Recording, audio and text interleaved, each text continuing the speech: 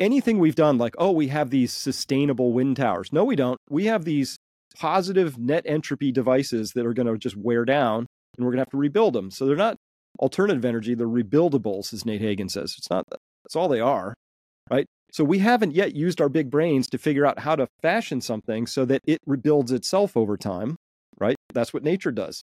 Everything it does, it's creating pockets of negative entropy, right? And that's the rule. So I can tell you, whatever the trees are up to, the tree has figured out a way to do what it does.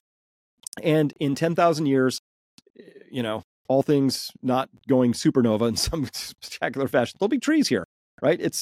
So we have to start thinking about how we create things that are truly regenerative. It begins, to me, Brett, we have to really appreciate and understand energy and how energy actually moves and flows, and that we've been given this amazing once-in-a-species bequeathment, right?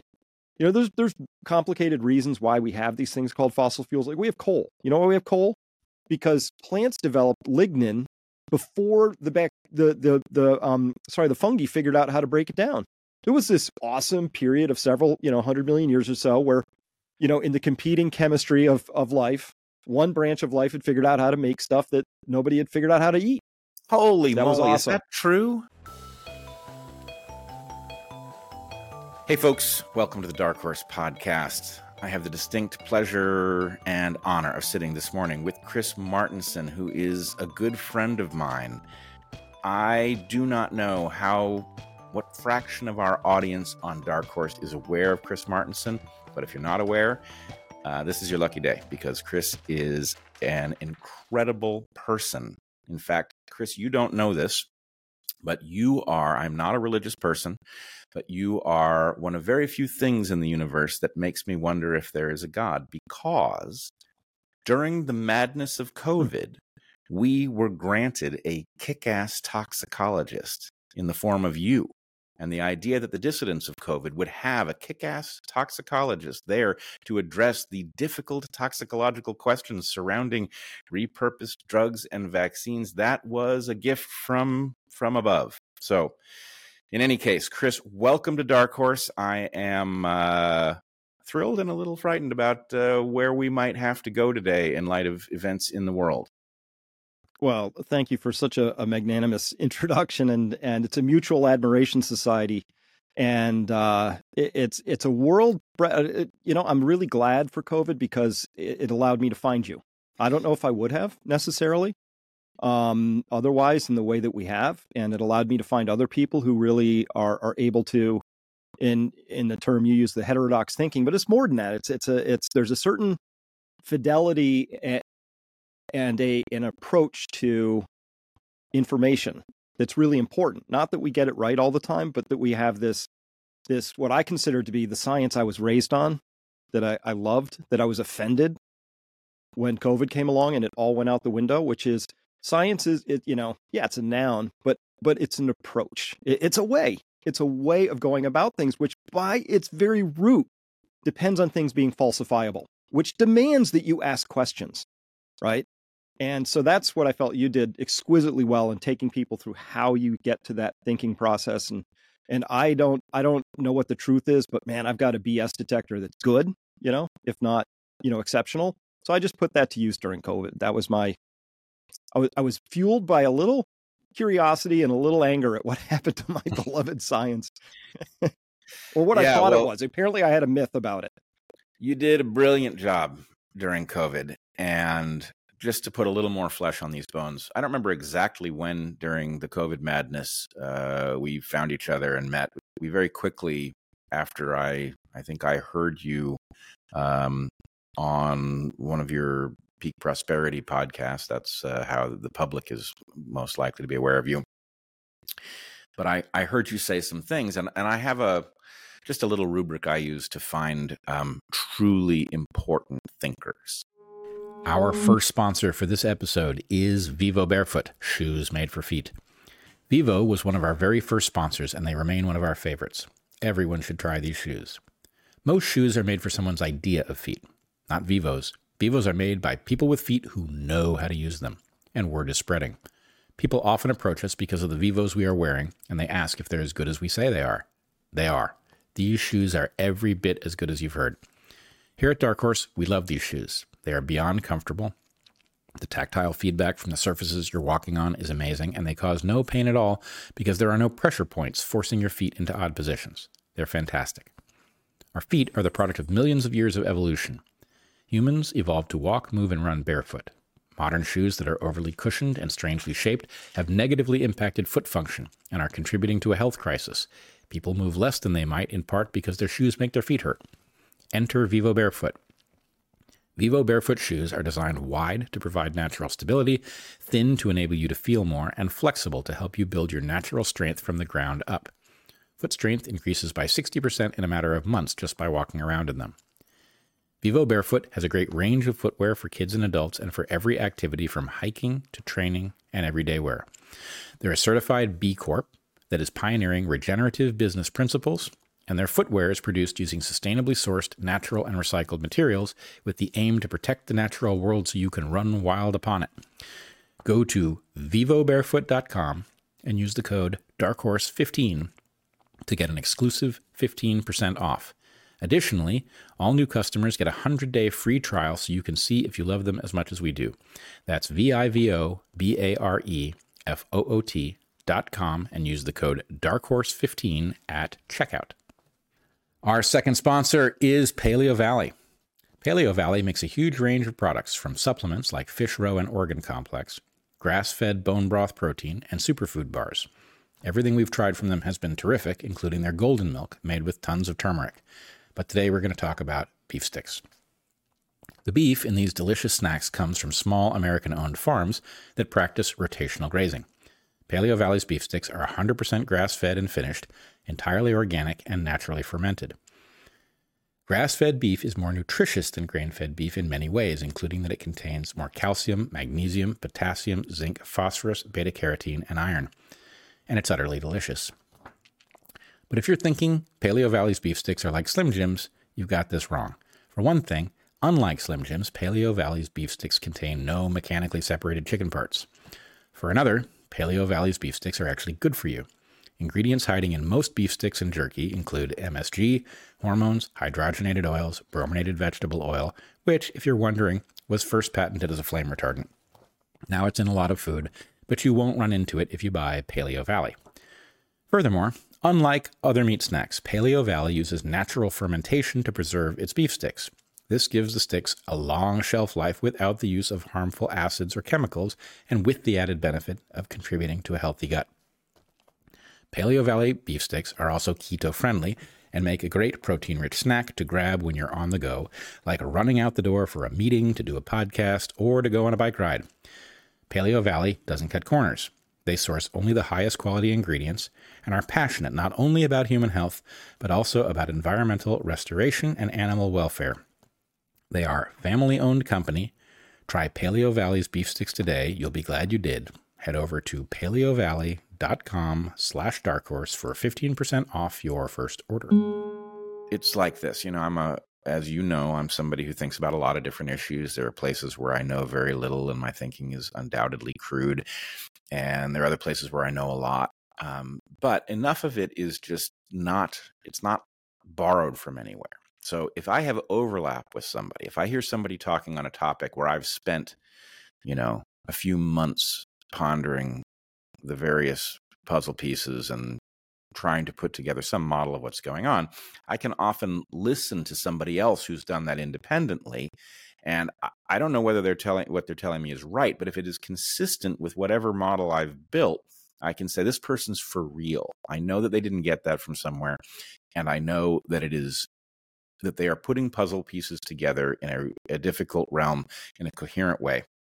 And you just set off that detector like gangbusters across multiple topics. So anyway, we got in touch, and I don't know how you would describe it, but I would say we found that there is a tremendous overlap between us in our, I would say, values across many domains. We both have a deep relationship with nature that goes way beyond the analytical, just a real desire to be surrounded by it, for it to be healthy. It is nonstop thought-provoking to both of us. We are disturbed by changes that we have seen in our lifetime that we can personally attest have occurred that indicate that the world is getting broken biologically. So there was tremendous overlap at that level. And then there's a discovery that actually you're a very different human being in terms of how you have lived your life and accomplished the things you've accomplished, right? Almost no overlap in terms of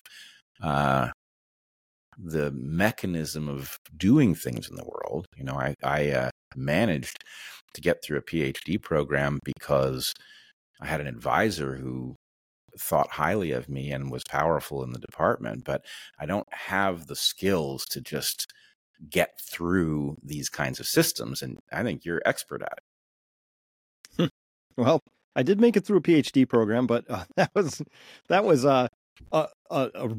just a huge amount of work, and I know how much work it took, and you know I get that, and I remember it I think pretty clearly.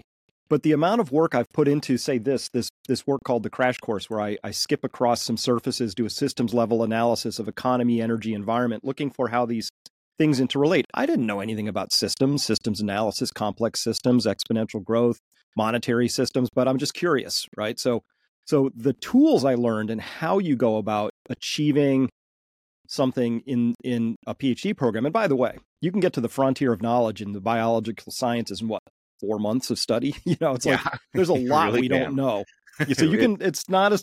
I'm glad I didn't try it in humanities. I doubt I would have made it, right? You know. Well, there is no frontier. There's like a hologram. There's shadows on the wall, and so yeah, it's not the same thing. There is a real frontier in biology, but unlike the other hard sciences, because it's a complex adaptive system,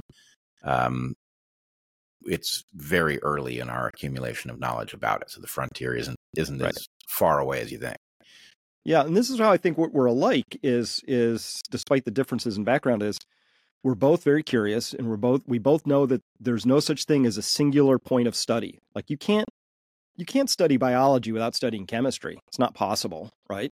It's all about electrons going from a higher oxidative state to a lower, whatever. Okay. Yep. And then once you understand chemistry, maybe you have to know a little bit about physics, right? And then it gets into material science. Like everything touches everything. And so I've noticed that in you as well. It's like, you know, if we're going to have a conversation, you have these phone conversations where it's like, it's a really amazing, beautiful world that's just full of fun and adventure. And it's just wildly complicated. And no, the older I get, I'm going to correct you on that one, because that distinction ends up, it sounds like a synonym. It's complex. Right. It has emergent behaviors, right? Yes, yeah, exactly. Which means you just have to observe. Evie and I were having this conversation just last night, as we do, about what is consciousness? Like, what is it? Because we use it, but what is it? And the closest I can come to is consciousness is the act of observing. It's awareness. So consciousness is awareness, because otherwise I mistake the thoughts I have in my head as consciousness. And not that computers have thoughts in the sense of 1 + 1 is 2 and the capital of Mississippi is whatever, you know, those kinds of thoughts. No. Consciousness is observing. So that's what life has been to me. And that's what my blessed science was it was observing. All right, hold on. I would like to leave consciousness, and I would like us to come back to it, make sure that we don't miss it entirely in this podcast. But I want to, I think, sort of feels to me like a topic for the end, not the beginning. Good. I want to go back. Something just clicked for me in hearing you discuss the connections between fields and science, and it's something. It's kind of been on a back burner for me for years, and suddenly I think I know what it is. I usually use the analogy of a tropical forest. I'm a tropical biologist by training. And I always tell people that the tropical forest is trying to tell you, there's nowhere to actually start the discussion. You can walk into a tropical forest and you can say, you know, the way to understand this place is trophic levels. And you can use trophic levels to analyze what you see around you, but it's not the only rubric. You can also, you know, talk about the proximity to the canopy, you know, all of the energy that drives the system comes in at the top, and it very quickly gets absorbed by all of these ferociously powerful competitors for light, so that when you get to the forest floor, you've got 1% of the light. So you could use, where you are in the race to capture energy that has been thrown off of the sun. That would be another rubric you could use. You could do it phylogenetically. You could start talking about these creatures and which ones are basal. In other words, there are lots of rubrics you could use. None of them are incorrect. They all reveal different things, and they all fail to reveal other things. And what you really want is some piece of all of them. But the basic point is, look, I have a principle, which is all true narratives must reconcile. If two things are true, there's some way that they live in the same universe at the same time. And if you can't see how they could coexist, there's something you don't know yet. Or you've got one of them wrong. At least one. But anyway, my point is, what you really want, if you want to understand a tropical forest, and we don't understand them yet, but if you want to understand, as you point out, at the frontier, you want to understand everything we do understand so that you can figure out what we might learn by going a little farther. Well, there's no right place to start. Any place you start, as long as it's valid, is going to be connected to the thing that you might ultimately want to learn. And the punchline of this whole exploration is what you need, and what you, Chris, have in spades, is a non-linear mind. And I do not believe that a non-linear mind is inherent to all sciences. In other words, sometimes to do certain things in chemistry, you may need a very linear mind, right? To understand the way orbitals build up on top of each other and their implication for chemical reactions, that is a series of pieces of nuances that build on each other in such a way that you get a model that is predictive out to some level, where we can say what happens if we put these reactants in this set of conditions, right? So I think the world is in part failing because we have not properly understood that complex adaptive systems, we group them with the other sciences because the method is technically the same for studying them, this hypothetico-deductive falsificationist approach. But the subject matter is very different than chemistry or physics. And it's different because the stuff of biology has an objective, right? Evolutionarily, the creatures are actually trying to accomplish something. They don't know that they're trying to accomplish something. The thing that they're trying to accomplish is not in and of itself interesting. But things that are trying to accomplish something behave differently than objects that don't care. An atom doesn't care whether it becomes integrated into a compound, but a creature does care whether it escapes its predator.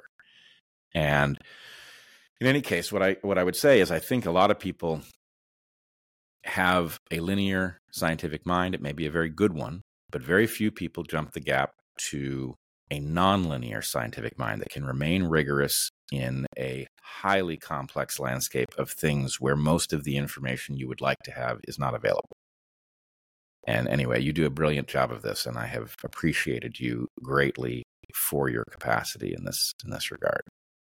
Well, thank you. It's I've tried to devolve what I do and break its pieces down, but one of them is I don't have my identity wrapped up in my conclusions. It's actually a very powerful place to be. And I can red team, blue team, anything. You want me to take somebody else's position, I'll argue it for them. Maybe oftentimes better than they will, right? You want me to be Peter Hotez for the day? I'll do it, right? So in doing that, I discover where my own cracks are. So I actually really like debate. I like being challenged. There's only a few challenges I've sort of given up on. Is there's nothing more to learn there. The flat earth people, right? I don't have anything to gain there. The no virus crowd, I'm not gaining any more honing of my argumentative abilities there. So there's certain places where I've sort of put it off, but almost everything else is up for grabs, Well, I will actually let me steelman the flat earthers and the no virus people, despite the fact that I have reached more or less the same conclusion as you have, right? I can establish that the world is not flat. It's not that hard. Anybody who's faced time zones has at least a beginning of the mechanism for understanding that there's no there in flat Earth Mhm. land. But I have become aware that the foundation of what people believe they know has gotten thin to the point of tissue paper. That is to say, if you take an educated person, a person who appears to know a great many things, their understanding of how it is that they come by that knowledge is almost non-existent. In other words, what would have to be true for that conclusion that you believe is a fact to change for you? Right? What would you have to know that would cause you to reverse your position on whether or not people went to the moon? They don't know. All they know is that basically everything comes down to an appeal to authority. That people smarter than me have told me that this is true, and I'm sure they would have spotted it if it wasn't. And that is no comfort whatsoever. It really shouldn't be. It is. In other words, an intelligence that is composed of facts that are entirely received from authorities is not the same kind of object as an intelligence that can bootstrap its way in a total absence of knowledge through observation, through the scientific method, or some analog of it.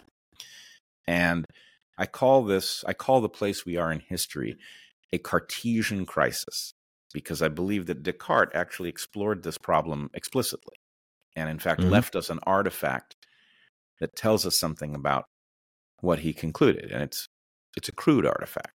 But Descartes, upon realizing that he could not establish most of what he thought were facts on the basis of some personal test that he had run, that he was apparently proceeding from authority almost across the board, I think he kind of panicked. And he said, well, what? Is there anything I can establish myself? Just me. And what he came up with was the most important proof of all, which is really not a good proof, right? I think, therefore I am. Cogito ergo sum. I find it almost embarrassingly circular.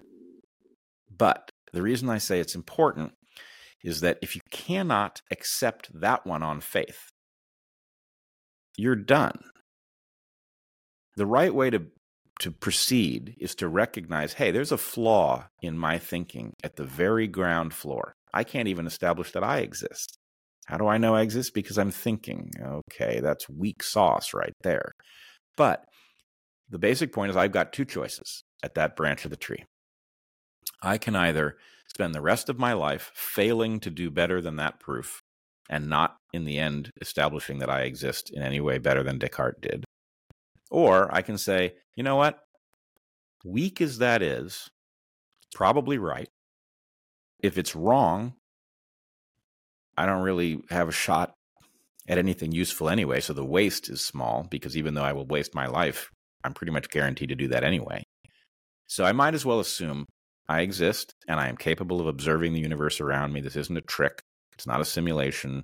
I'm not a brain in a jar being fed info to see what I will do, right? I must actually exist in the universe, and I can go about checking stuff out. From there, I can make a lot of progress.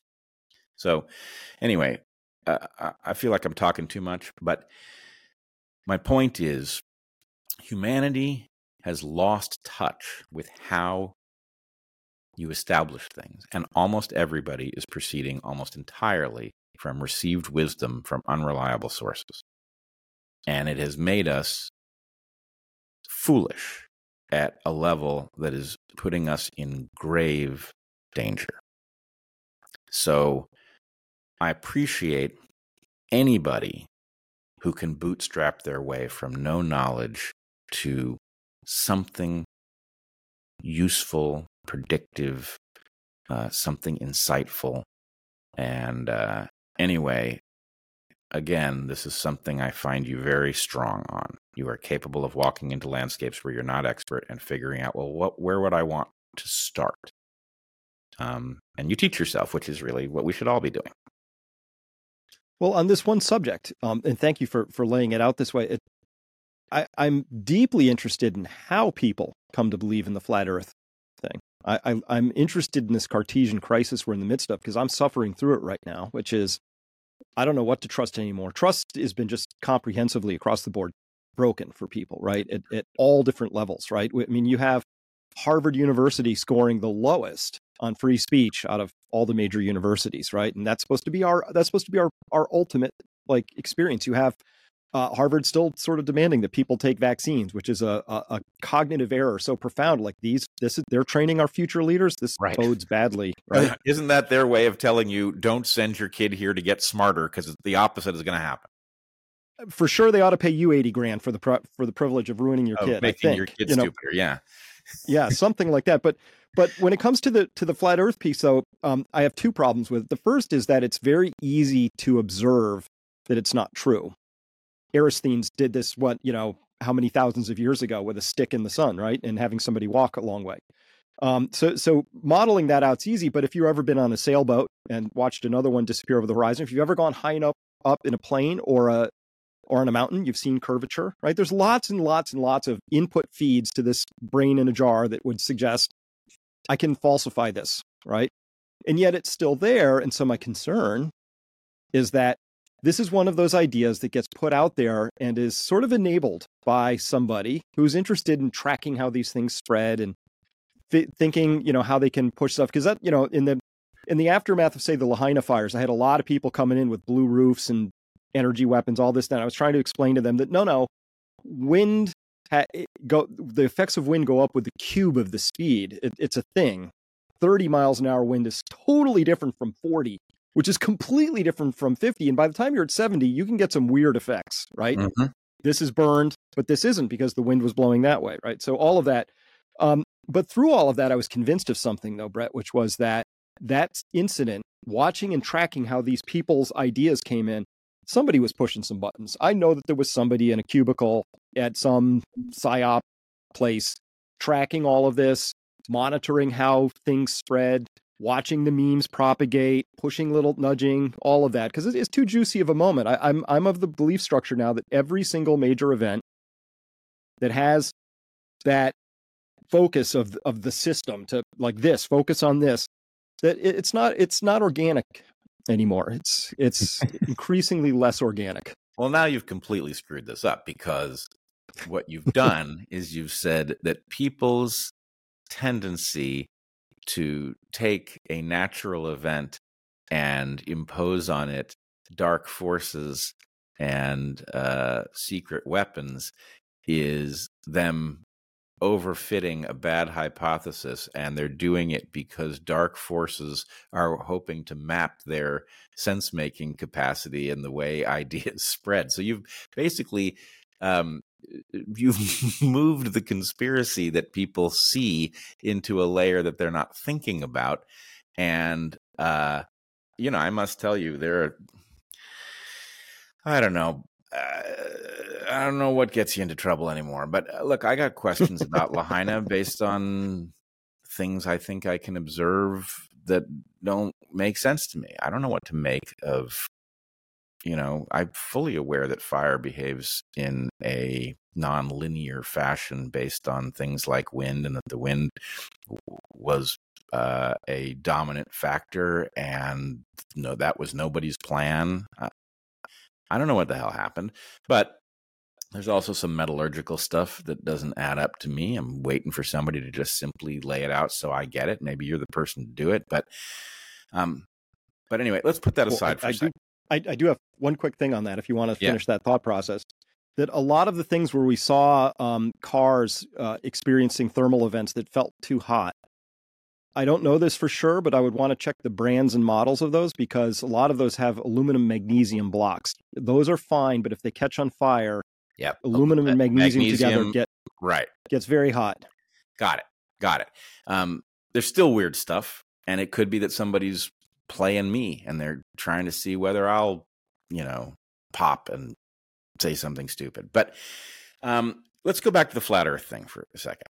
I like the flat Earth because it's almost the one of these things that I can chase down to bedrock.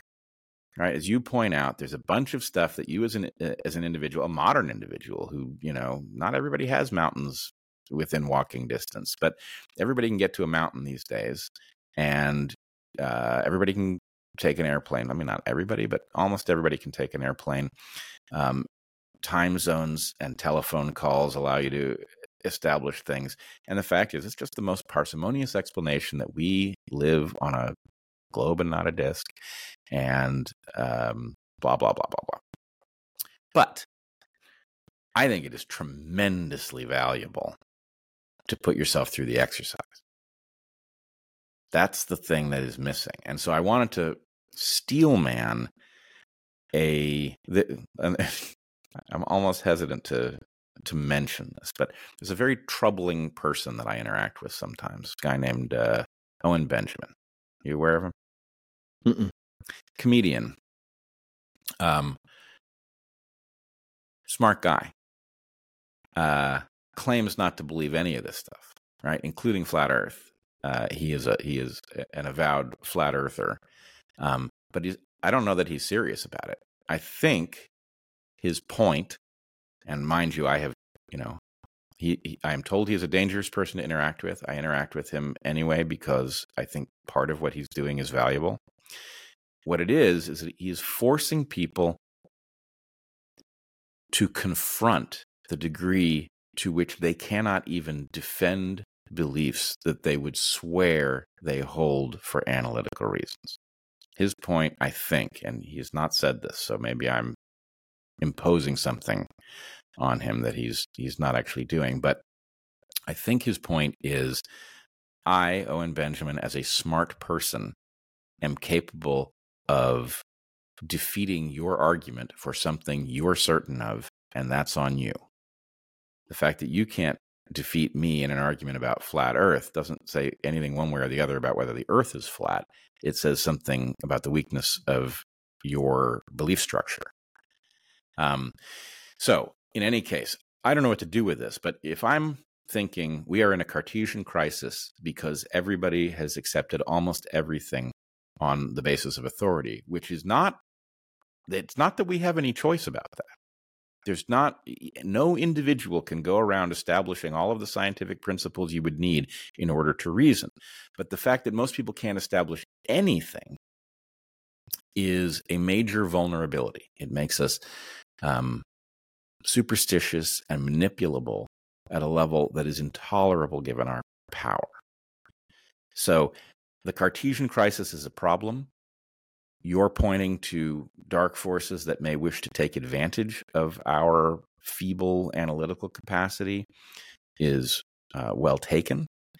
And I think that those who are, to the extent that anyone is attempting to call our attention to the defects in our belief structures, I don't know that that's a bad thing. I think that that's probably a good thing. And I wish Owen Benjamin would mature and do this in a more responsible way, because it comes across as petty and trolling. But we all have to become aware. I don't remember what observation it was. Oh, it was the observation of what the eclipse reveals about the splotches of light that we see every day through the trees. The eclipse reveals that those are all images of the sun. And what that caused me to think, was it yesterday or the day before, was that it's like a fractal Plato's cave. Yes, there's the cave in which the shadows on the wall are being used to lead you to understand a world that isn't. But then you get out of the cave and you're in a different cave, right? It's still shadows on the wall. It's a different kind of shadows. And anyway, people need to think more about what the basis of their comprehension is in order to become cautious enough to proceed intelligently. And they don't do it.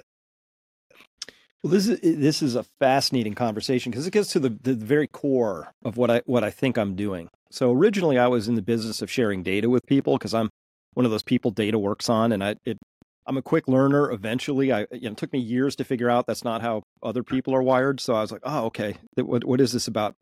And then I realized, oh, okay, I should have figured this out quicker. It's that we're narrative machines, right? And we used to sit around the campfire and tell stories, and those stories are immensely powerful, and they encapsulate stuff, to the point that 1,000 years later, people could have not have seen a tsunami, but it's encoded in their story structure, so they know what to do when the water goes out and they run uphill, right? So it's amazing how powerful that is.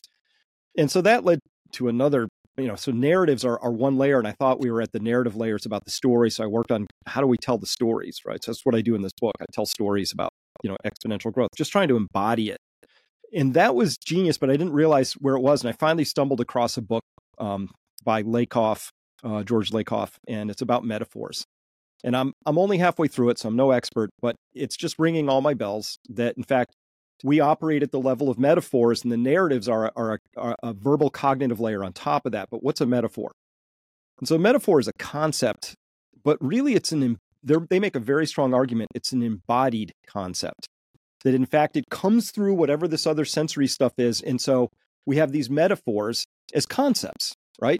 And the concept is vague, but really powerful. It drives a lot. So one of the pieces that they put in there was about, the metaphor for an argument. What is our metaphor? In Western discourse, an argument, its metaphor is war, right? We're going to have a battle of the minds. I'm going to, defeat your silly stance or whatever it is. It's war. And so it creates this whole thing where a lot of people will shy away from it because we don't like conflict, right? An argument is conflict. It's war, winners and losers. There's blood. And he said, but what if there are cultures out there where they had argument was the metaphor for it was a dance. And the idea of a dance is that two parties are trying to come up with the best possible choreography given the tempo and the music and the air that night, right? It's a whole different metaphor. But I realized that our core metaphors, these are the things that I'll link this back to the Cartesian crisis. This, I think, is the thing, the soul sickness that we're facing, is that our core metaphors that we've lived by for thousands of years are now broken. Be fruitful and multiply. Have dominion over the earth. These are all good things until you hit 6 or 7 billion people. Then it starts to become a little asymptotically, kind of stuff, potentially, right? So, our whole economic model is based on infinite growth. Our whole dominion over the earth has clearly run its limits if you care about things like insects and 400 million-year-old food chains and things like that, right? It's clear we have problems. In order to get ourselves cognitively organized and rallied around them, we have to have a way of articulating them and talking about them without it tripping all of our amygdala brainstem landmines where you can't do that because it's too challenging, right? That, I think, is one of the prime tensions we have right now. And then as an overlay, on top of all of that, we do have people monkeying around with our cognitive landscape, conducting fifth-generation warfare specifically to target our ability to make sense of things. So we're already at a sense-making bottleneck. We have some important decisions to make, and we have people trying to hobble us even further. I completely disagree with what they're doing at this moment in time. Yeah, I want to introduce two things. That's a lovely exploration there, and I so totally agree. First of all, metaphors loom large for me. I don't know if you do or don't know, but I have this model called metaphorical truth, which I use to explain to people why religious belief is what it is. That basically, there's lots of stuff that you cannot fully understand, but you can present a narrative that causes people to behave as if they understand. So, for example, the Lord does not tolerate people shitting in camp, right? He finds that disgusting, and you do not want to anger the Lord, so don't do it, right? Mm-hmm. That's a 2,000-year-old mechanism, more than 2,000-year-old mechanism for getting people to behave as if they understand the germ theory of disease, right? So it's a metaphor, and so I say it's literally false. It's not that there's actually a deity who actually has disgust and that, but if you behave as if there is, you do better than if you behave as if that's just an old wives' tale.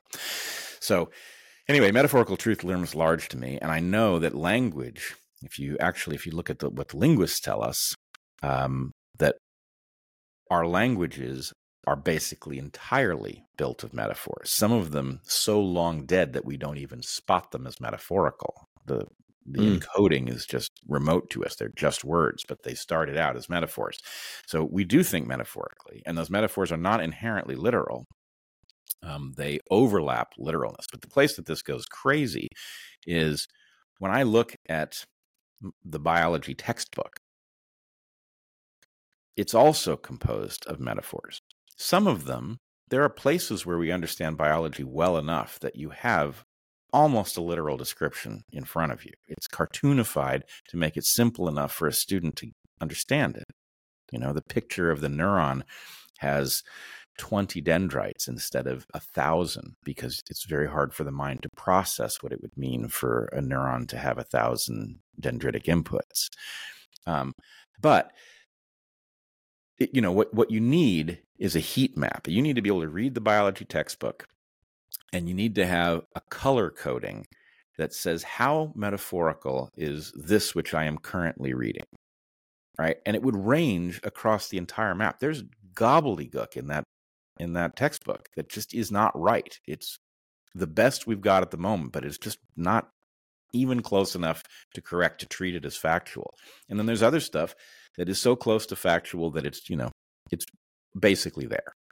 And if you understood that that was what the book was doing to you, the book is like, look, here's the best model we can give you in order so you can move forward and discover what we don't yet know, right? Some of this is going to be nonsense, but just sort of accept it, you know?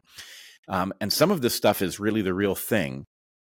So you should actually put more weight on that ice. Don't put so much weight on this ice, but that ice can take it, right? If you did that, you would create much better minds. But because the book reads like an encyclopedia of biological truths, it just confuses people. They don't understand that we are very early in this process of comprehending, especially, you know, much more so than with chemistry. Chemistry, there is a point at which we can't predict what takes place, but you got to get pretty exotic reagents and conditions before you reach that place where we don't have a pretty good understanding of what's likely to happen, right? You got to get into nuclear interactions, for example, you know. But in biology, no, it's most of it.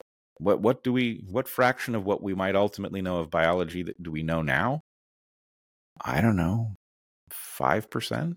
You know, it's early days. It's not 95%. So anyway, metaphor matters a lot.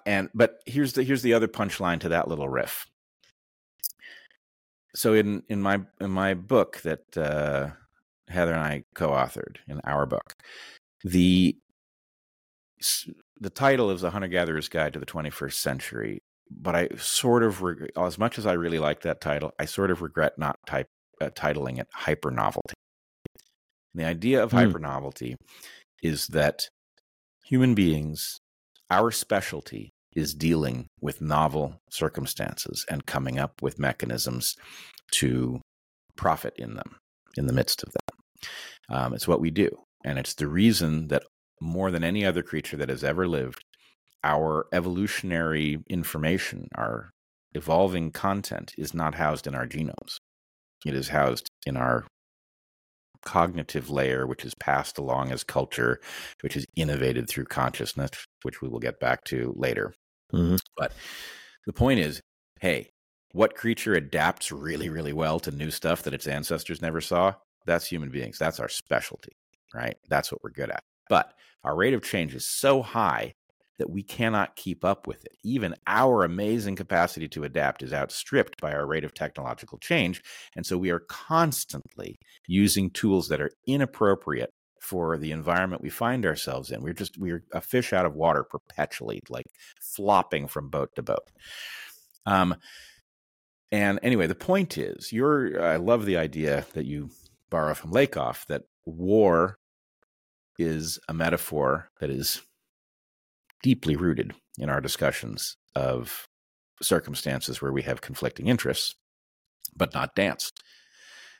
Dance is not always the right metaphor, but sometimes it's exactly the right metaphor. Why?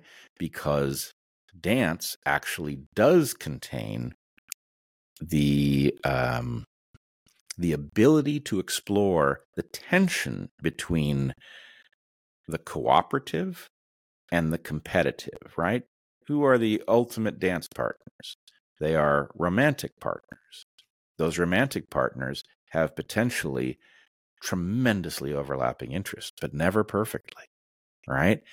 And that, one of the greater insights of evolutionary biology that we picked up in the latter half of the 20th century was about these places where we see two creatures who have great alignment, but not perfect alignment. And it predicts all kinds of things from, conflict between siblings to morning sickness in pregnant mothers, right? This is something you need to be able to talk about situations in which, let's put it this way. We are going to come to the Middle East here at some point, inevitably, I believe. But as morally wrong as some will take it, that I would even say this following the events of 2 Saturdays ago. The Palestinian people and the Israeli people have a terrible conflict of interest. They also potentially have a great alignment of interest. If you look at these two populations and you say, what actually, if we were to look at their well-being, not just in the present, but for 1,000 years going into the future, they have an interest in finding a stable way to coexist and surely to collaborate. Now, that's a hard thing to say at this moment. This is not a moment to be thinking in terms of collaboration because the crime against the Israeli public was so diabolical that talking about collaborating with these people is almost, it's a kind of heresy in some ways. It's disrespectful of the dead. But it is also a fact that we face a future in which we may not find a mechanism for these two populations to work out their conflict of interest and proceed forward through time, hopefully collaboratively, because it's better for everybody. It's better for planet Earth. It's better for the Israelis. It's better for the Palestinians. So I love your point. Are we missing a metaphor that allows us to even think about the puzzle properly? And my sense is because of hypernovelty, we have a language that is hobbling us in our ability to even articulate what it is that we face. I think that is exactly correct. I love the way you frame that. Let me connect a piece in there for that for me, which is, here's a myth we have, and this is one I battle all the time. I'll tell people about, hey, here's the latest data on oil, here's how much coal we have, here's natural gas, here's uranium, here are the needs of the world, here's the fastest growing, and people go, you're forgetting about this. They hold up their smartphone, right? And the metaphor for them is that this represents human ingenuity and progress, and there are things, Chris, that you haven't thought about that we're going to invent that you don't know about yet, right? And I call it technological hopium because I'll be right there. As soon as we figure out how to wrestle free energy out of 0-point energy, fine, Yep. But until then, I'm a Missouri guy. You got to show me, right? But they hold it up like this is some article of faith, and I sit here and I'm like, well, let me tell you a story. I love GPS. If I go to Boston or some city I don't know, I wouldn't think of doing it without my GPS. I love GPS. It's great. GPS ruined our oceans because it used to be some guy and his crew would take off from Gloucester and they'd dead reckon out for 6, maybe 7 hours, depending on tide and wind. And they'd drop their nets and they'd drag around for a while. Well, now, as soon as GPS came along, they would leave off 6 inches to the left, literally, of where they left off last week and just keep scraping, and they destroyed the whole thing. So the technology exceeded our human capability to really master it. And that's just GPS, right? Now we have these tools of persuasion and they're all excited and look at these things we can do. And I will submit to you, they will discover, or I guarantee you, we're going to discover that these actually screwed an entire generation. I am thankful, Brett, that I grew up at a time that these weren't available because these would have wrecked my childhood. I guarantee it. I'm no better.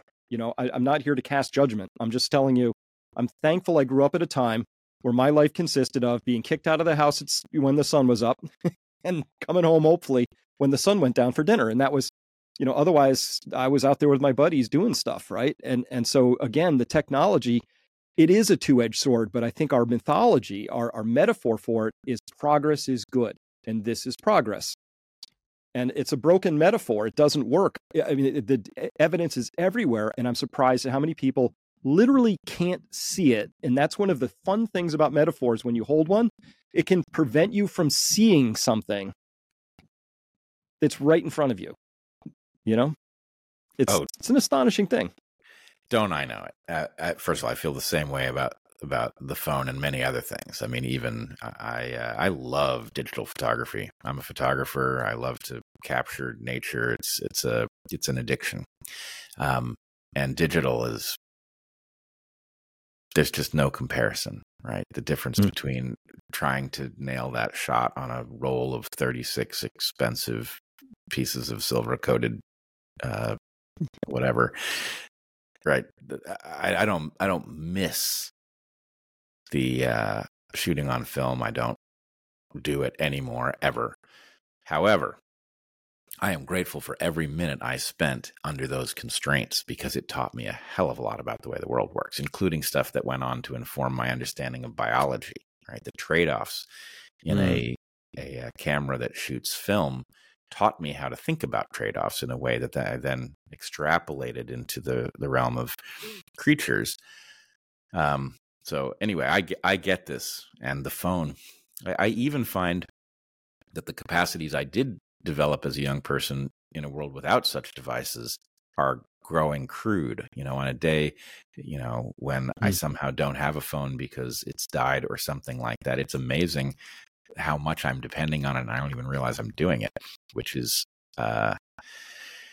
very, very frightening. But yes, developmentally, it has been a disaster. But I want to point one other thing out. I've never been to Burning Man. I have been almost unwilling to go because I'm so annoyed by the myopia that people who think it's a great thing appear to have about what kind of great thing it might be.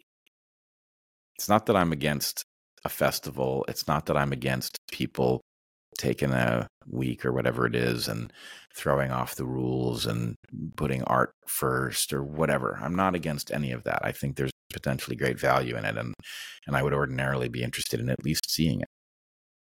But there's a sense that because of what they've done to sideline economics in the immediate context of Burning Man, that they are demonstrating about something about what is possible. They are demonstrating something about what is possible in a habitat where nothing grows and everything has been trucked in. Every last thing that they are eating has been trucked in, and they are there for a prescribed finite period of time, and they are all wealthy.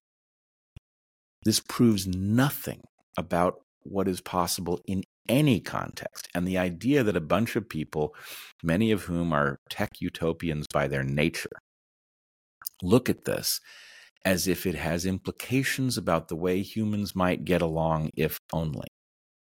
And the answer is no, that's bad sci-fi. There may be some good art at Burning Man, but what you're learning about the way people interact is bad sci-fi. What you're doing only works for a brief period of time. It only works if you have a bomb-proof birth control with a surefire backup program. It only works if you've got, if you've planned carefully and brought in enough food.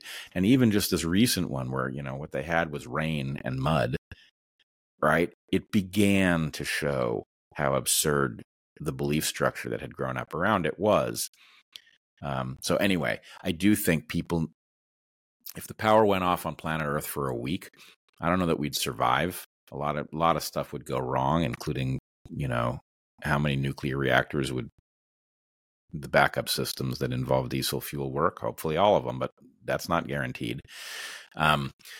But anyway, I do think people need a wake-up call that tells them just how far they've gotten from knowing how to be a human being without I don't think people know how helpless they are.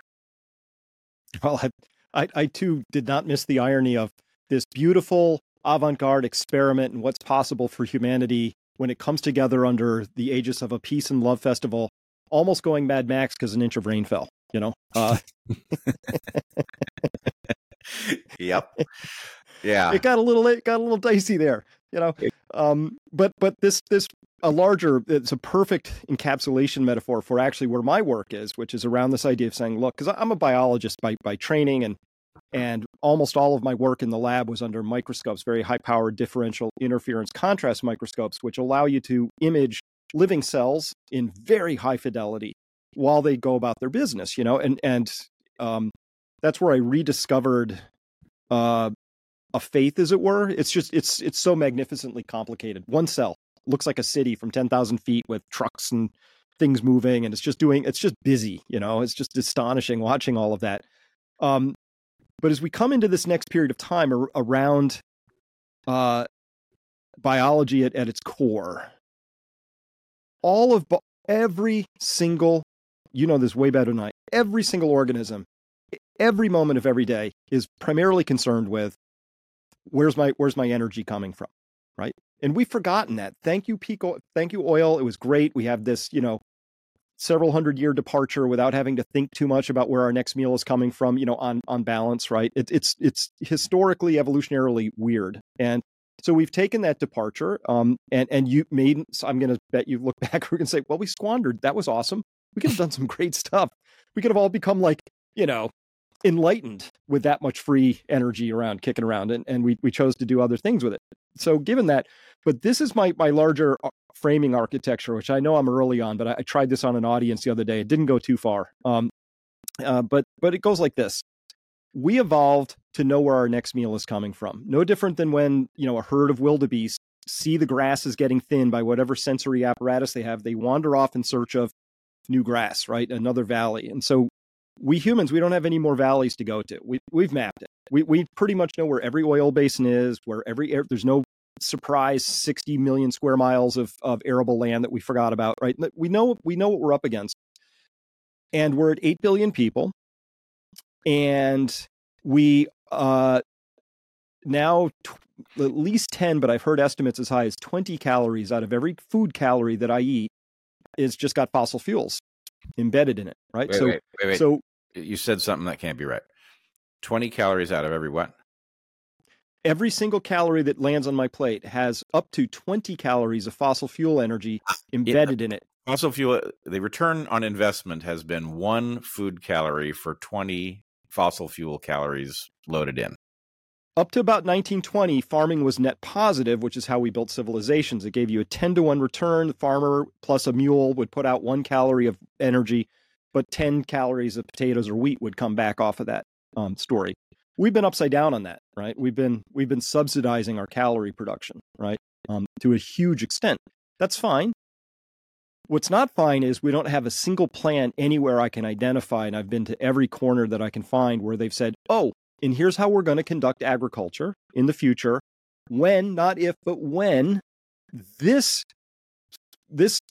source of fuel goes away, right? Yep. And we don't just use oil to, you know, run the tractors, that's obvious, or make the pesticides, that's obvious, but we, you know, use natural gas with the Haber-Bosch process to capture nitrogen, which is a triple bonded molecule out of the atmosphere, very stable, does not like being split asunder. We use that energy to give us free nitrogen. We use it to transport, to cool, to ship, to distribute, on and on, right?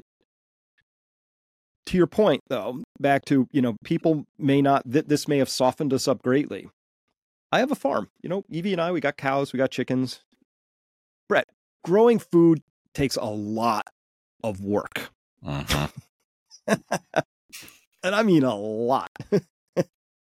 I'm embarrassed to say how much.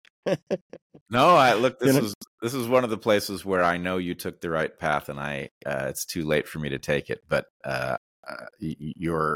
what you're telling us about farming is something that people do not understand. They have a relationship with food that gets super vague beyond the grocery store.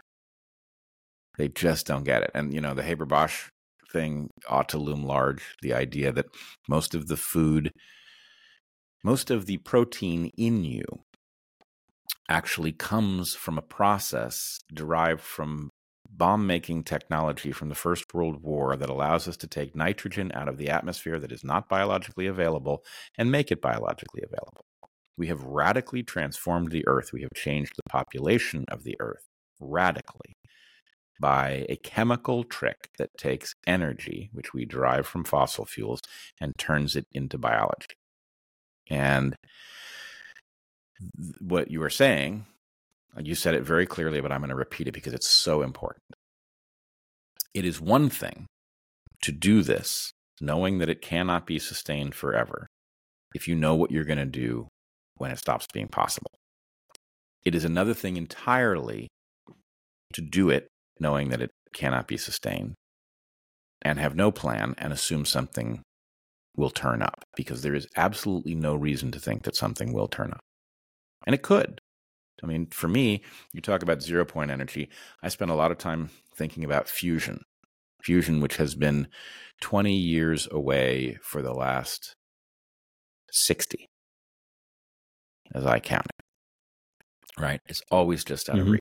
If we ever do get there, and I hope that we do, it liberates us. All these energy concerns potentially go away, although I will say to you what I always say on this front, which is that if we discovered it tomorrow, if we discovered viable fusion energy tomorrow, without having set the groundwork to keep the value of what we have discovered so that it serves the public, I believe it would make things worse and not better. Although it would potentially solve a great many of the problems that are existential threats, the economic system would cause it to become effectively weaponized against the public. And I think it would function as an accelerant to many of the very bad processes that threaten us.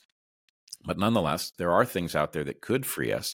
But the idea that anybody is banking on the fact that something's going to show up at the right moment, well, what if it doesn't? Right? I mean, I do want to talk to you about peak oil, which I know you have, is a drum you have been beating for a long time, and no doubt changes in our energy environment have probably caused you to rethink what you once thought about peak oil. But the overall picture can't be terribly different. There's still a finite, the Earth did not store an infinite quantity of hydrocarbons in the past. It stored a finite quantity, and they have gotten ever harder to reach. And yes, we have liberated a bunch that weren't available to us through technologies like fracking and deep ocean drilling. But, it's a fixed quantity. And even if the answer is, yeah, we got to burn all that stuff, there's a point at which there isn't anymore. Or there's a point at which what remains is so expensive to reach that there is effectively no more. There are some wonderful nuances to this conversation, and potentially the most important of them is this idea of net energy, right? So back in the day, Spindletop, early turn of the 1900s, when people were finding this, they would find oil typically because it was like literally bubbling out of the ground, Jed Clampett style, right? And they'd be like, oh, well, let's drill here. And typically they would have to drill down. It was a nuisance. Yeah. Oil was a nuisance until people figured out how to fractionate it and utilize the components in various different ways. And the components are, things we're familiar with. Kerosene, for example, is one of the components. Asphalt is one of the components. So we've basically figured out how to separate the goo into a bunch of different useful things. And, we pave roads with it, and we fuel jets with it, and we fuel cars with it, and everything else.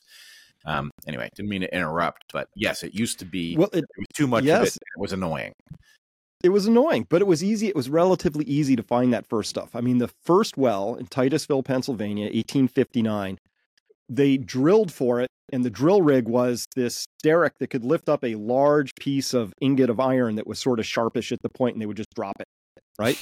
They would sort of smash through the shale layers until they got down far enough that they could, I don't know what they did, bucket the stuff out, because they didn't really have pumps back then that worked that way. So that was the first, they didn't even know what to do with it when they had it, and then an industry came up around it.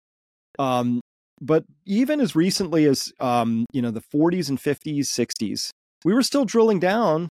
Like if you go to the Ghawar field, it's in Saudi Arabia. This is massive, 138 miles long, 50, 60 miles wide. It varies, but on average. And it's down about 1,100 feet. That's amazing. They have wells that they put down in the 40s that are still producing 3,000 barrels a day, right? One well, 1,000 feet down. All right.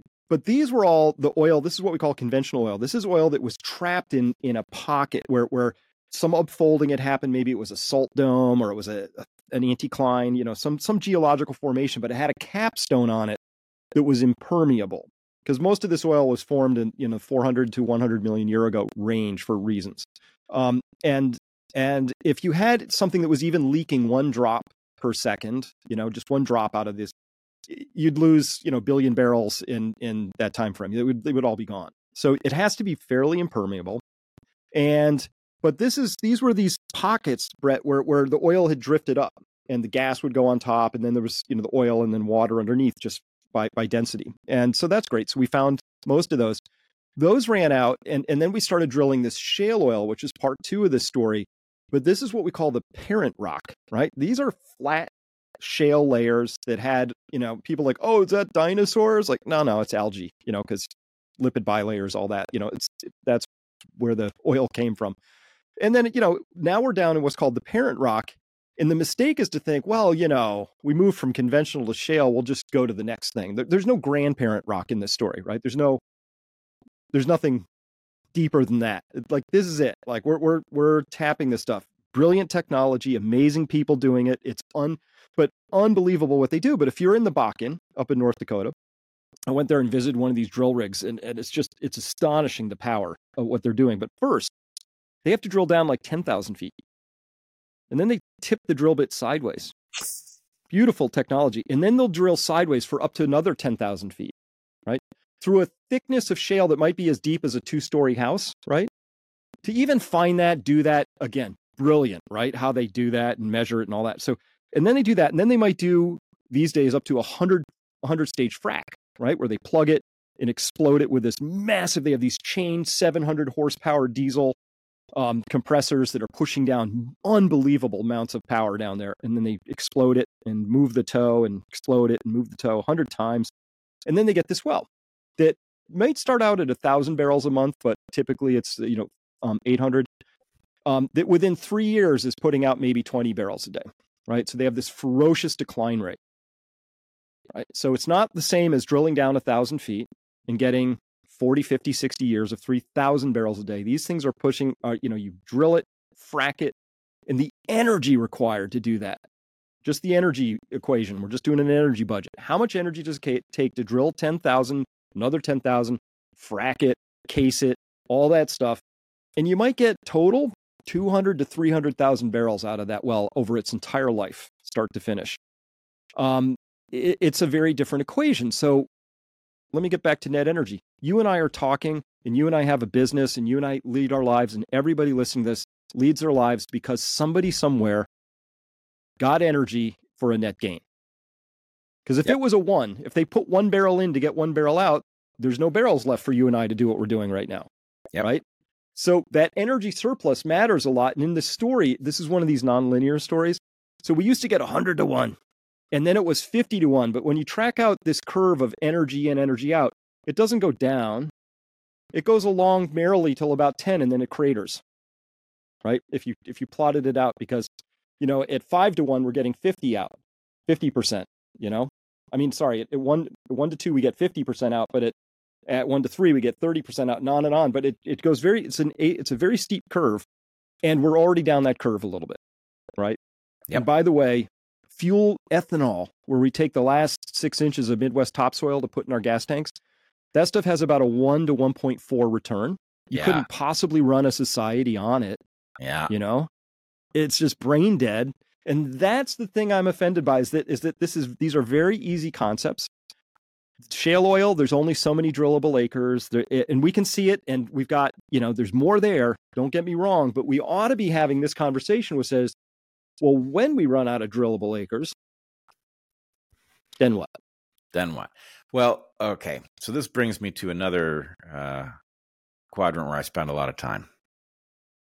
And it's gotten darker and darker and darker the more I explore.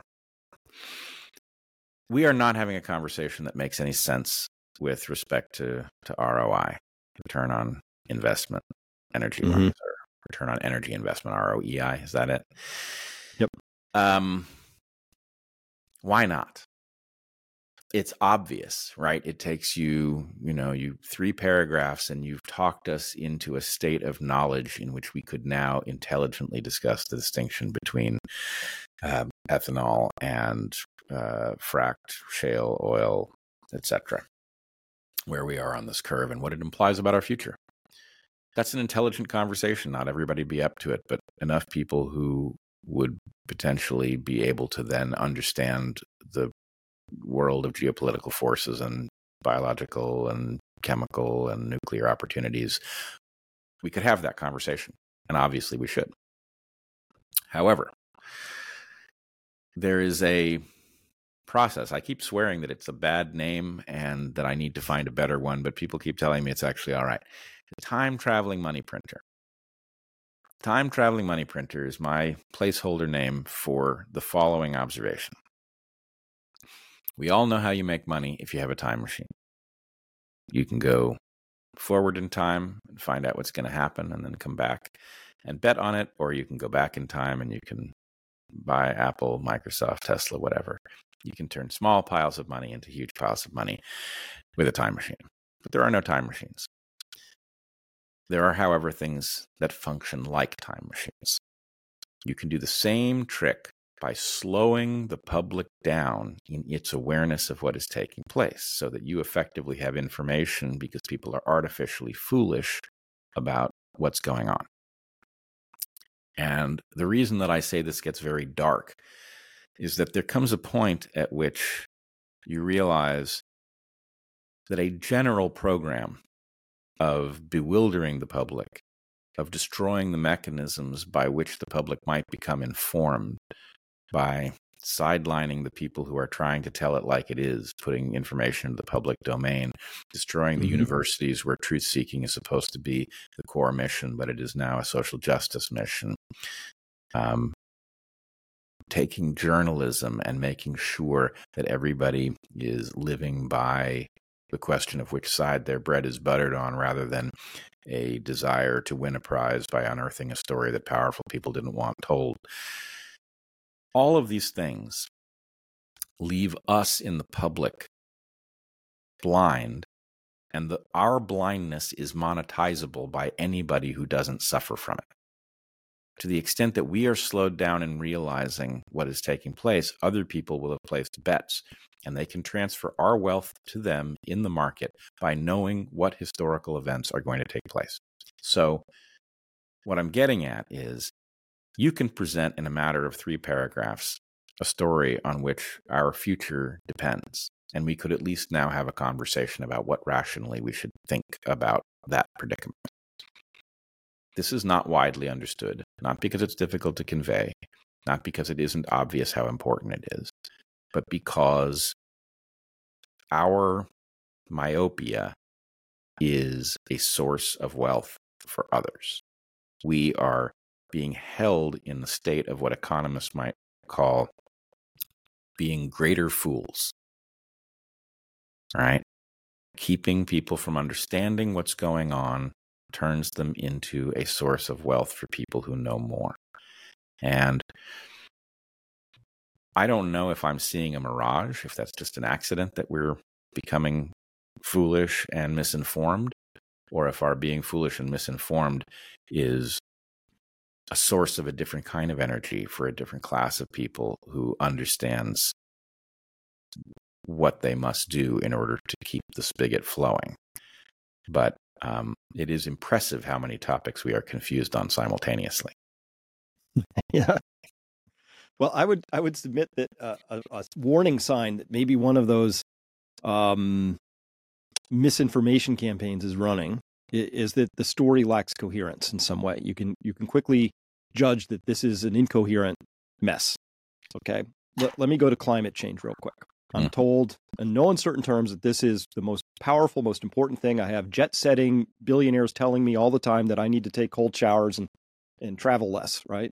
We have people experimenting with 15-minute cities and floating the idea that maybe you should only take 1 or 2 short-haul flights per year and on and on and on, right? If this were true, that they really cared about this, we would be seeing a wholesale effort to rebuild our nuclear industry in this country.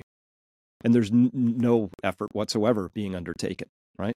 We would see efforts to put, like if you fly into Israel or you fly into China, a lot of places you fly in, you see solar thermal collectors on the roof because it turns out those are brilliant. The sun loves heating stuff up. Almost no magic. It's not very sexy. It's a box with pipes in it and in a single circulating pump. It's brilliant. Hot water represents 25% of the use of energy in any given home, right? So places that are sensible go, maybe we should do this, right? I can fly into almost any city, including in places like Phoenix, where it makes all the sense in the world, and see none of these as we're coming in over the houses as we're landing, right? So there's total incoherence in our story about climate change, which is fundamentally incoherence in our story of energy, right? I've read China's energy policy. They're not confused at all. They understand all of this intimately, right?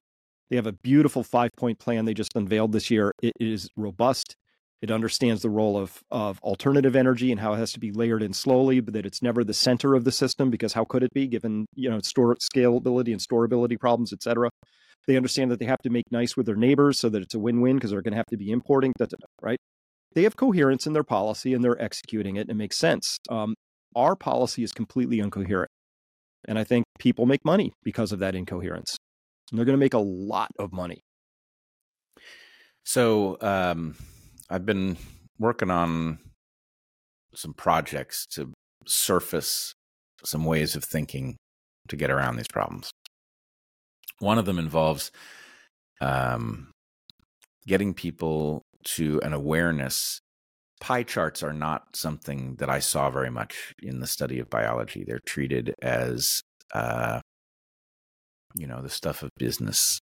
And I'm not saying I never saw them, but I think they're dramatically underutilized when thinking about population dynamics and ways in which society functions. Because one pattern that we see again and again is people increasing the size of their slice of the pie, not by innovating, which is the cover story, but by destroying other slices of pie. In other words, the overall volume of the pie shrinks, but your slice gets bigger. This is something that society should stamp out by making it unprofitable. You should never make a profit by destroying wealth. Creating wealth is one thing. Destroying wealth is another thing. It's a net loss, even if you got a bigger boat.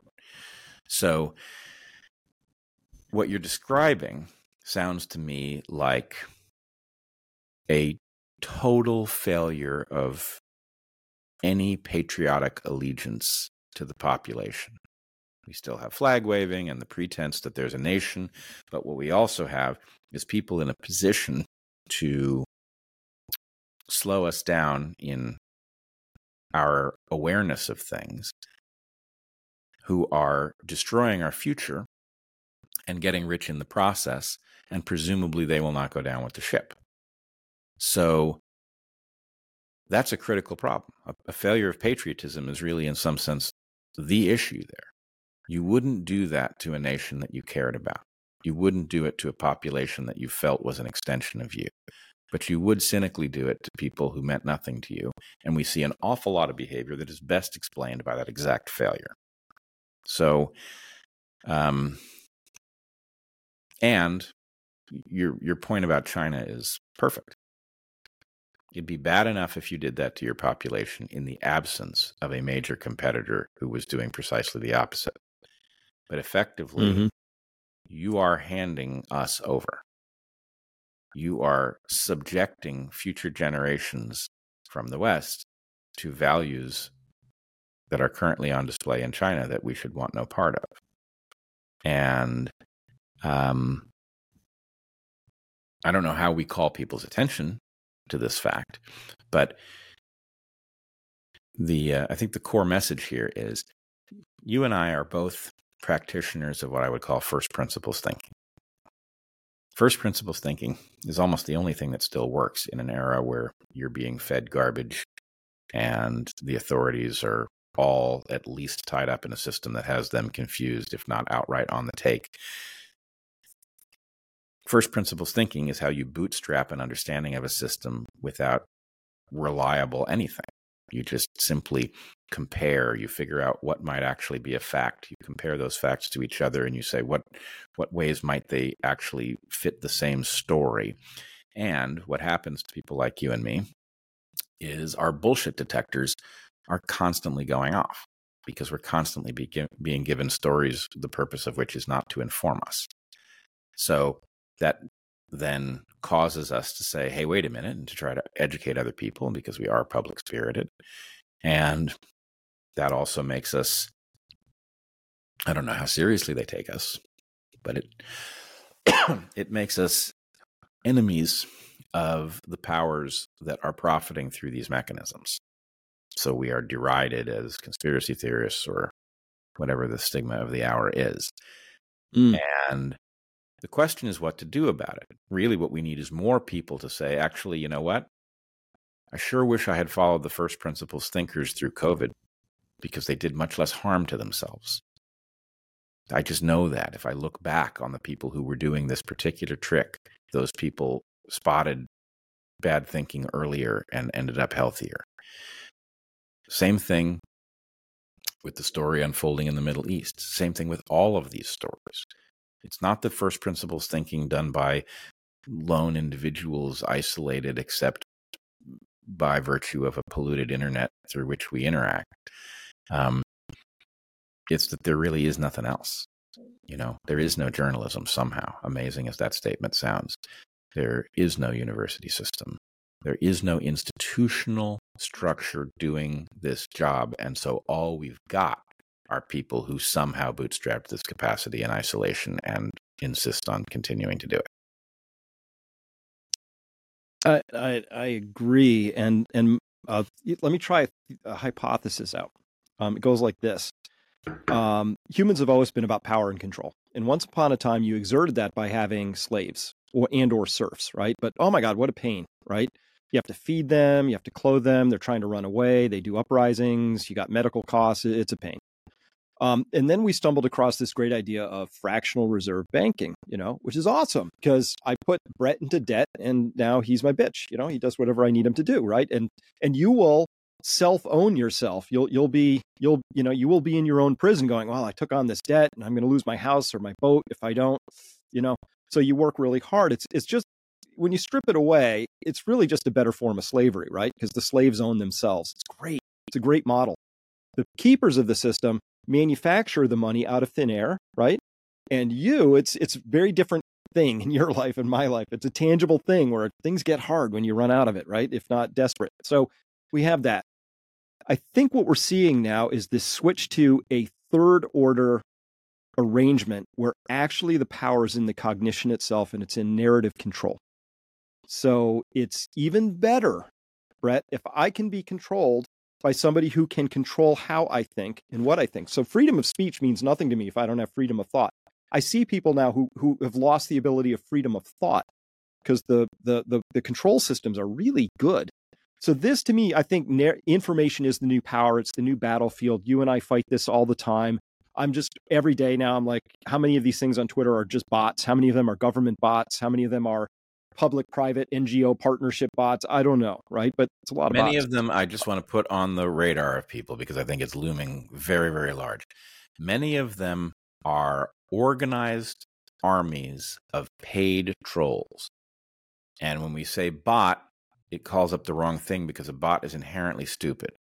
A person who is paid to create a particular impression, especially if they are doing so in conjunction with 20 other people who've been assigned a task, is a very powerful thing because what it does is it uses the human API expertly. That is to say, we all have a sense of what it means when a person says something hostile or challenging to us. We react like human beings do. And when the thing that you're interacting with is one of 20 representatives of an organization whose name you do not know that has identified your account and says it is time to create the following impression around Chris Martenson, right? That is a very powerful force. It is a force capable of preventing an awareness that would otherwise dawn from occurring. So anyway, sock puppets. And you would go ahead. You would agree, though, that that level of narrative control has gotten all the way down to the individual level. What do you mean? Like people, you are targeted. I'm targeted. Yes. Like there's enough force behind this now that they're not just arguing in the comment section under the New York Times to shape an appearance of conformity. No, there is a project with your name on it, and the status of that project and the institutional knowledge of that project. What are your blind spots? What are your sensitivities? What are the impressions that can be created around your feed that will cause people who might otherwise listen to you to turn away and walk the other direction? These things are somehow being wielded in a sophisticated way. But I will say, before I return you to wherever you were headed, the power of whatever is doing this. And, with COVID, we learned the names of many of these organizations, the Trusted News Initiative, the Gavi Alliance, all of these various components of the weaponry became visible over time. Who knows how many we haven't seen yet, but there are, a dozen organizations that set about to various pieces of controlling the narrative. Spectacular how ineffective they were. Now, I'm not saying they didn't. I can't speak for you. They put a lot of dents in my ship. That's for sure. Right? The difference between the trajectory that I was on before COVID and the trajectory following it was profound. But the degree to which these motherfuckers lost, right? 2% of people are getting these boosters. So, yeah, we took a lot of hits, and it was very unpleasant, and it has meaningful consequences. And I really want people to think about what that means, that they are capable of disrupting the lives of those who are trying to tell you the truth, right, in the most profound ways. But as ferocious as the force that we have faced is, they are losing. They are losing control of the narrative. And I'm worried that what they do next is stop dealing with this at the level of narrative control, or at least dealing with it at the level of persuasion and nudging and all of that, they're not good people. They obviously don't care about anyone but themselves. And that means that the options on the table for them are presumably many. I mean, they obviously were perfectly comfortable giving people an absolutely insane new technology that maimed many and killed quite a number. So I don't think they give a damn about ending people. So I worry about that. But anyway, we were talking about the massive investment that is put into controlling the discussion online through various mechanisms, sock puppets, bots, all that stuff.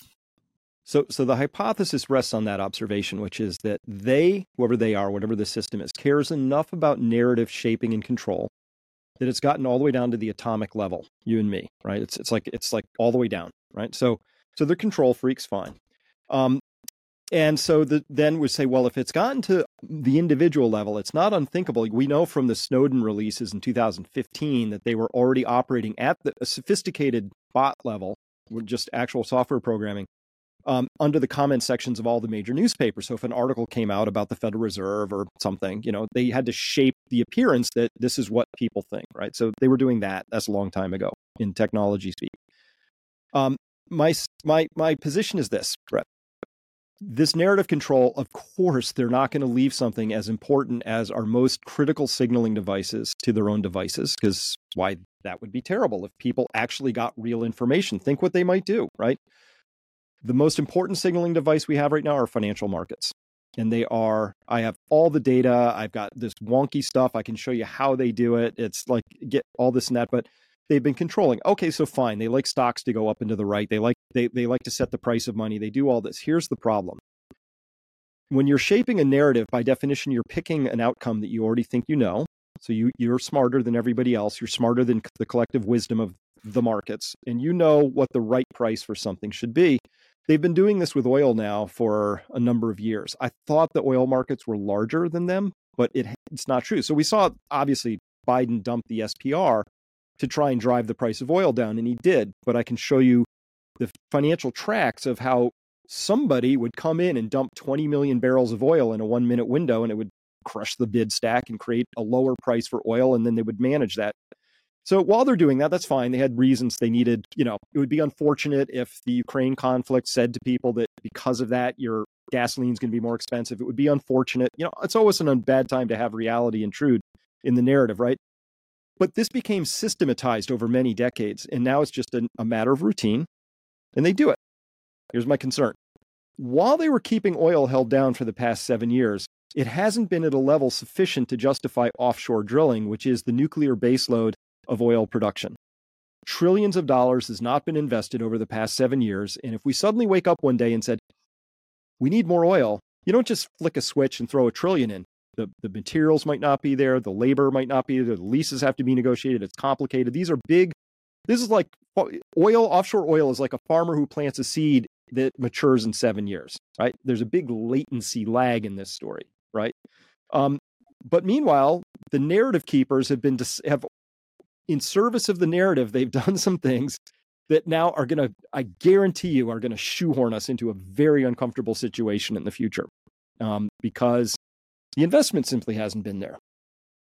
And so this is my biggest concern, is that our markets have become fictionalized. They're mainly a conduit for transferring wealth from the many to the few. The few happen to be big names, Ray Dalio, Ken Griffith. I'm sure they're very smart guys, but none of them produce anything. None of them made a single widget, pair of underwear. None of them grew a single fig. Nothing.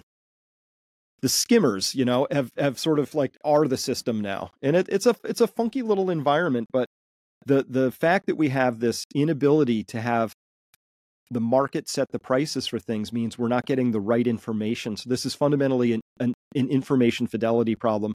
We now have less signal than noise, and this is going to really hurt us. Yeah, it is. And I cannot help but wonder whether the rent-seeking elites that are driving this system are as dumb as they appear. They are creating chaos on a planet they cannot leave. And there are a number of ways that could play out, and I'll put two on the table, and we can talk about what you see. One, there's a thread. I call it the collapse game, and the idea is, I heard somebody say recently, we're not all in the same boat. We're all in the same storm. Some of us are in rowboats. Some of us are in battleships. The storm affects us differently, but we're all in the same storm. But my concern is, evolutionarily, historically, over the span of history and prehistory, elites have faced the following truth, which is collapse hurts everybody, but it often hurts your competitors more than it hurts you. And so it can be net positive if collapse destroys your competitors and hurts you, but you inherit what your competitors had by virtue of it, cleaning out the environment. If that's true in a general sense, it would cause people to detect when they are in that elite spot. Hey, I'm better positioned than anybody else to deal with a collapse. And it would cause the elites who feel that they are in this position to become reckless with respect to the things that would cause it, because the basic point is actually it's kind of a feature, not a bug.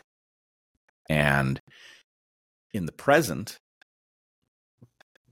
that doesn't work because the technologies on which we all depend and the interrelatedness of everything and the weaponry available to us, all of the things that are in play now function at a scale that takes what used to be true, which is that collapse could serve those best positioned to withstand it, and means that maybe none of us would stand it.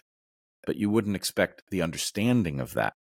It would be a much more visceral willingness to gamble amongst people who were well positioned that might get us all into a situation we simply can't get out of. Right? That's one possibility, is that we're being, it's a ship of fools, and those fools are operating on out-of-date information about where there is a future and where there is not. The other possibility is that they have understood exactly where they are, and that the story you tell only plays out the way you say it does if our energy demands remain the same, and that a lot of the weird,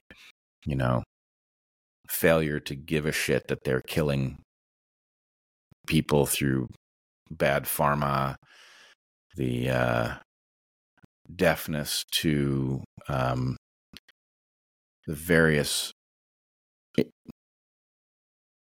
There's an awful lot of thinking that says the population needs to be lower, and we can argue about that. I know you and I probably, while we detest the people saying these things and find their logic feeble, also recognize that the Haber-Bosch process has jacked the population up with no exit plan. And so while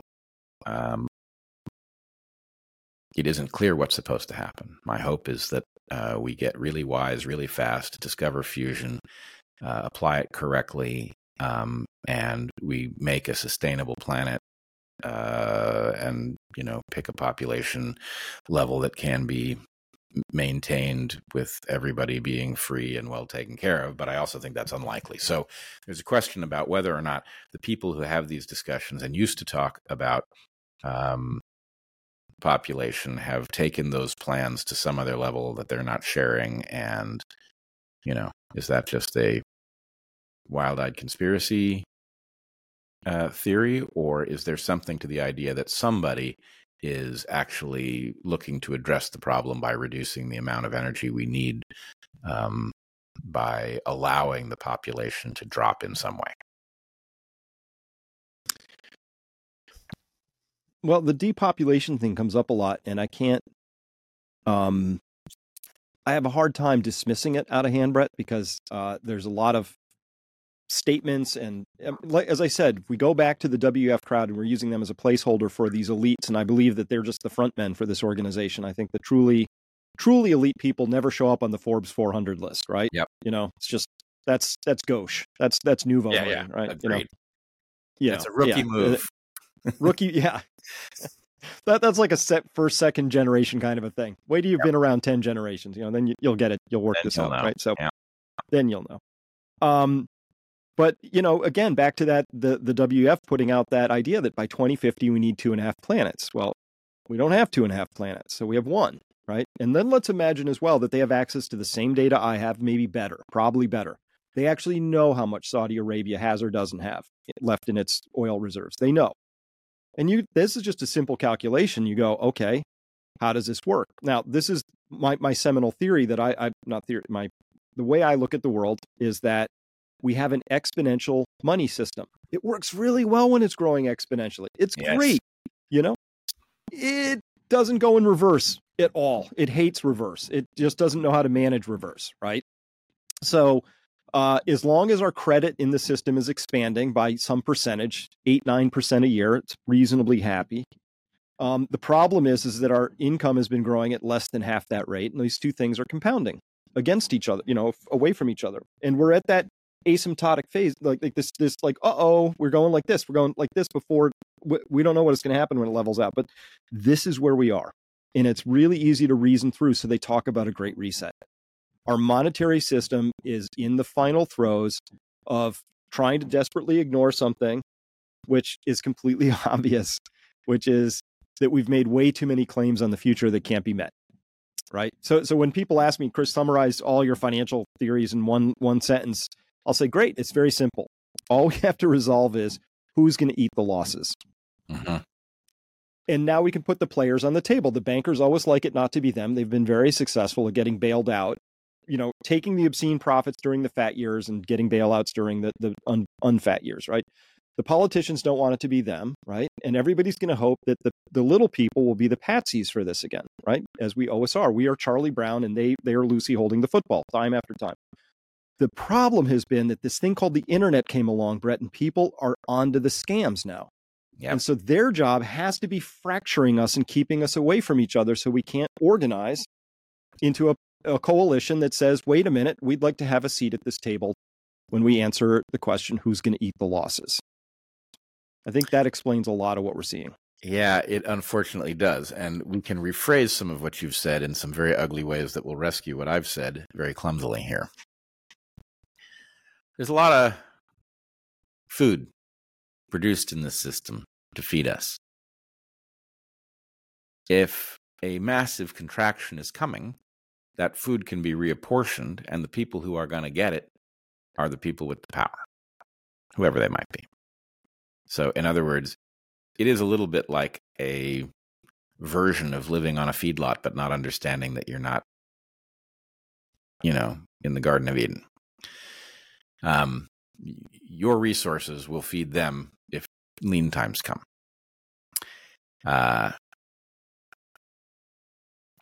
Two other things. You talk about growth versus going in reverse. So I've been hammering this particular note. It's a long-standing thread for me, but I've been talking about it in public in light of the crisis in the Middle East, because I think it is the perspective which allows us to understand what's actually in play. We are in a battle between what I call the West, which is not a geographic description of anything. It is a set of values and a way of organizing a civilization that is superior to the ancestral way. It is superior in that it is fairer, it is safer, it is less violent, it is more productive, it is more liberating, it is more rewarding, it is better in every way. The one way in which we cannot make that argument is that it is fragile. It only works, this version of the West only works under positive sum dynamics as the pie is expanding. It works great because it doesn't make sense to bludgeon your neighbor and steal from them when there is wealth to be produced by collaborating with your neighbor. So we tend to do a good job of putting race aside, for example, and collaborating based on opportunity under growth circumstances. When you reverse the polarity and things contract, what we do is the system, the West, breaks down into the ancestral system, which I call lineage displacement games. And the idea is blood is thicker than water becomes the dominant arbiter of who you collaborate with. And we get very ugly tragedies of history as people get rid of other people and take their stuff. So that is the predicament. And my refrain is we have no choice. Going forward, the only way a planet this high-tech, integrated, and well-armed can continue is if we stabilize the conditions that allow the West to flourish and globalize so that everybody gets to participate in that system. That's really the question. We either do that or I believe we will face one ugly end or another as a species. Okay. In that light, you have this question. You say the internet comes along. People are no longer falling for the scams because we can now compare notes and do things like that. This is absolutely right. I believe that the reason that as powerful as the elites are, that they fumbled the ball on COVID is that they really didn't know what a podcast was or why it should matter. And they thought, okay, we own all the major properties. We'll just control the story. That didn't work. Why didn't that work? Because there's something called a podcast and people can talk and it's clumsy and the production values are low, but it's amazing what they do. Oh, well then hey, let's get the New York Times a podcast. Everybody will listen to that one because it's better. Really? No, not true. They're going to listen to Joe Rogan. Weird as that sounds. Yeah, the fighter. So anyway, that thing upended them. And there's only so long they're going to put up with this. This is what all the draconian bullshit is about mistis and malinformation. We have now, as of yesterday, seen Israel making noises about locking people up who say things that cause a drop in morale, etc. The same bullshit is unfolding, as it always will.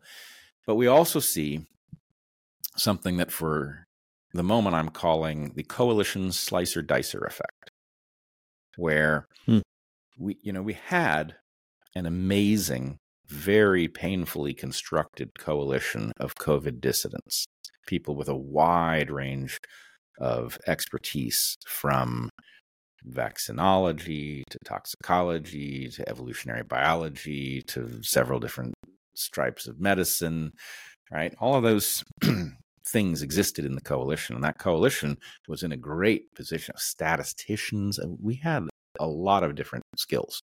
And that coalition was in a great position to actually check the work of the official narrative, which was like laughably bad when you scrutinized it, which is why only 2% of people are getting boosters now, because we broke their narrative. Oh, bad news. The conflict in the Middle East just so happens to land a direct hit on that coalition. So now we can't even talk to each other anymore. Right? People have divided on a false dichotomy, and they view each other with suspicion. Now, maybe that's just an accident, but the point is, this is now happening repeatedly, where the churning of what Mark Andreessen calls the next big thing, where there's some big thing, I don't know what happened to Ukraine. I was told I needed to focus all my energy on it, 3 weeks ago. And now I don't hear it mentioned because we're on to the next big thing. The churning of this next big thing machine causes any coalition that develops any capacity to basically function like a grassroots institution relative to some topic gets slammed with a dividing force and can't play the next round of the game. Now, I think we need to get wise to this, and we need to start realizing that the only people who really belong in the discussion are people who are playing by the meta rules that will allow them to address anything that comes up with rigor and decency and an explicit and carefully chosen set of values. It's not about the particular thing. And hey, I noticed you're failing to wave the correct flag this week, Chris. Does that mean you're morally defective? Right? That thing cannot be allowed to take the grassroots institutions that are actually springing up and demonstrating capacity to be destroyed on the regular by something that just simply cannot afford to have them around. Well, I agree. I don't do left-right politics. I don't do this flag, that flag stuff. I got in trouble a lot with, such as it is. I get in trouble with everything because people are like, oh, are you pro-Russia or, pro-Ukraine? I'm like, well, I'm neither. My understanding of that conflict starts in 2013 when I first wrote about the dissolution of the European Association Agreement, and Yanukovych chose not to do that. And then there was this mysterious color revolution. And then McCain showed up with Victoria Nuland by 2014, and the rest, and then since then they've killed 10,000 people plus, shelling across into the Donbass regions, and then finally, here we are. Like, there's this context. I watch this thing. People just show up like this thing with Hamas. It just came out of nowhere. It has no context. It just happened, and it's awful. And I agree, it was completely awful. I think that there's just no excuse. Anybody does anything like that to anybody I love and care about, I get it. I'm right there for the blood vengeance. But it didn't just happen out of nothing, And so that's the thing I hate, is they always present these things as if, are you pro-mask or anti-mask? Are you pro-vaccine or anti-vaccine? And our side is like, I think there's nuance here, right? Wait a second. Sorry, I don't want to screw up your role. Keep going. Well, I to me, it's not left-right anymore, up-down, right? And so what is that up-down axis? For me, that axis has always been integrity versus rigidity. ideological rigidity. So what do I mean integrity? To me, there are a lot of definitions, but to me, the definition that resonates for me the most is that you have high integrity when you stand ready to be completely re-educated at any moment in time.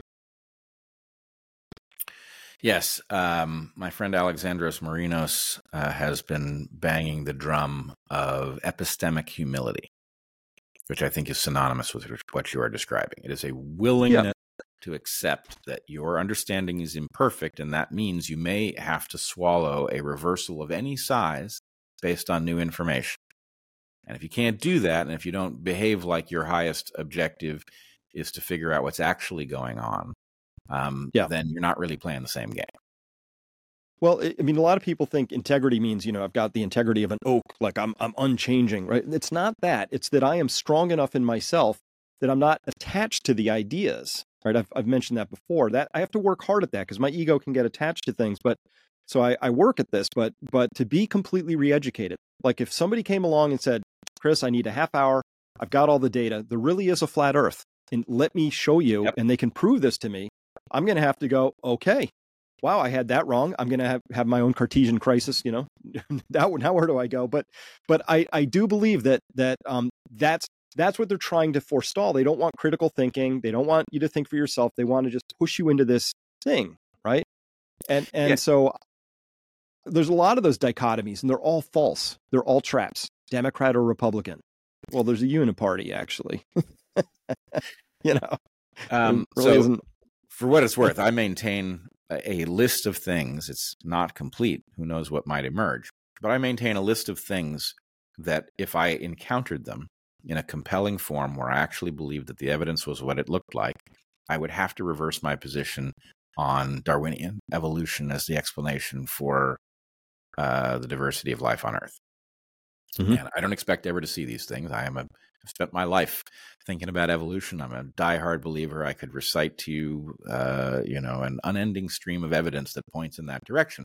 But it doesn't mean that there aren't things that if I saw them, like, a Bible verse of a particular length inscribed in the genome of some creature that nobody had had the opportunity to mess with, that it wouldn't force me to think about it. If aliens stepped off a spacecraft from a foreign body and spoke English, right, that would cause me to have to rethink this. There's stuff, right? There's a list of things that would sufficiently, that would tell me, yep, you've wasted your life.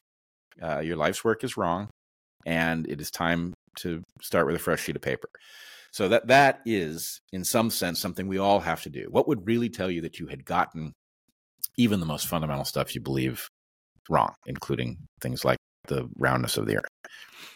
But I wanted to go back to your excellent point about the false dichotomies, that these false dichotomies are traps. And this couldn't possibly be more important. The way the next big thing will come at you, it will come at you in the form of a choice between two things, and your gut will tell you the answer is that one, right? I just watched Ukraine invaded by Vladimir Putin. A murderous maniac has invaded a sovereign country, right? It is time for me to put the Ukrainian flag in my bio, right? Perfectly straightforward why you would conclude that. It makes moral sense. But it misses a whole layer of nuance that causes the story to be one in which maybe that's the right answer, but not for a straightforward reason. I'm not arguing that I'm not on the side of Ukraine against Russia, but I am also not on the side of anything that would have lured or forced that to unfold for reasons that I'm not in on, right? Why did NATO cause conditions that would make Russia feel vulnerable that would induce it to do this? If I'm against the invasion of Ukraine, I'm against anything that would put Ukraine in jeopardy of an invasion from Russia.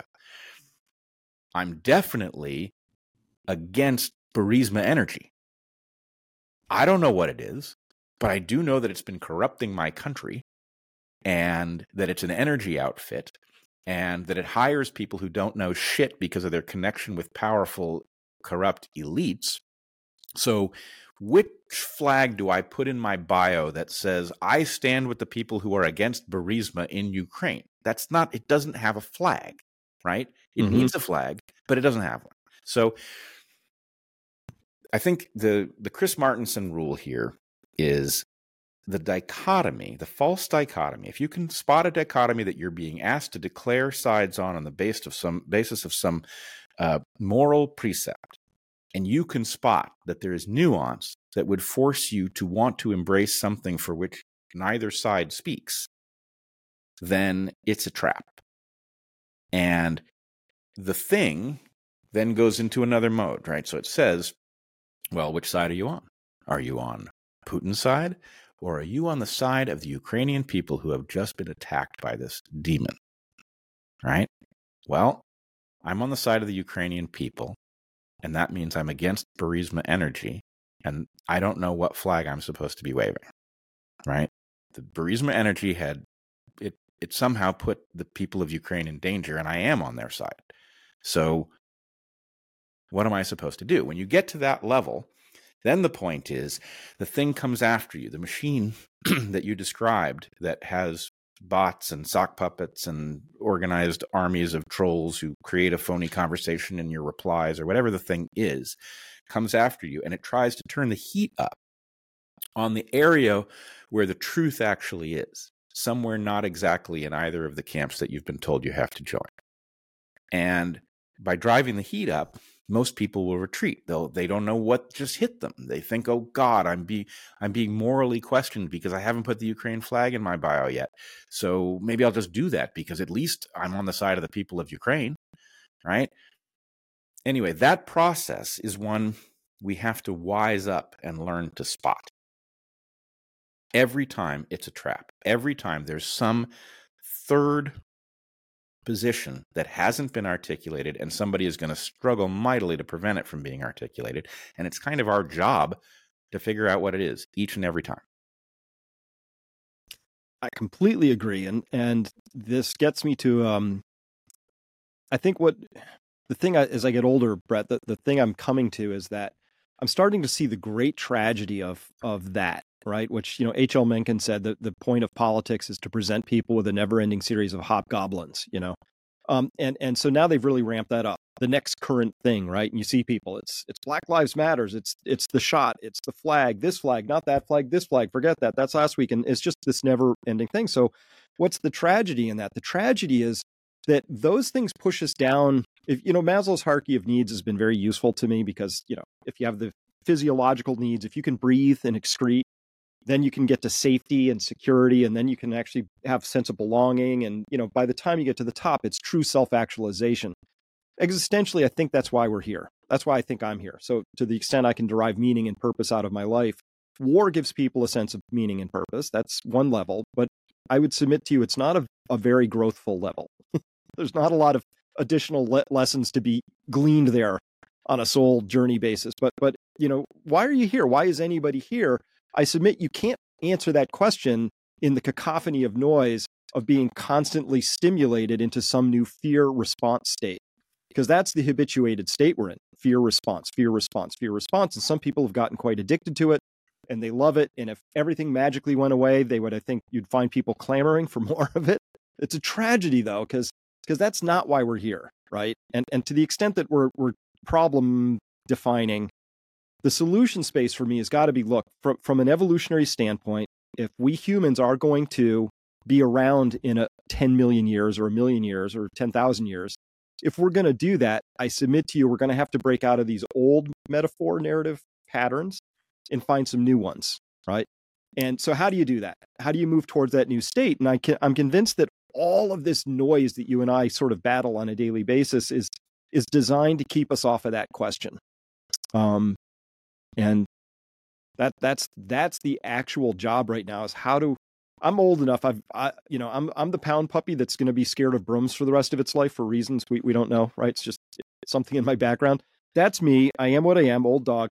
But I believe that I can help create a container where young people can come in and actually begin to evolve in new ways, right? And I'm deeply disappointed to see that the people who we've entrusted with that sacred duty, universities, right, and other sort of teachers in their lives, have completely fucked that up. So they've taught them how not to think. They've broken critical thinking. They've broken their spirit to actually dare to be re-educated. It's the most bizarre thing to me. Yes, they have it. I mean, as with so many things in very recent history, the thing has become its inverse.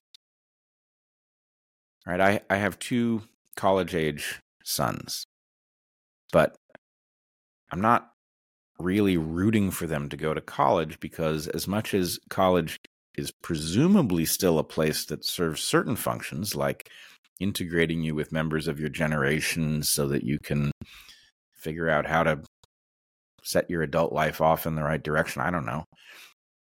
It is obviously a place in which you are going to have to actively work not to become stupider.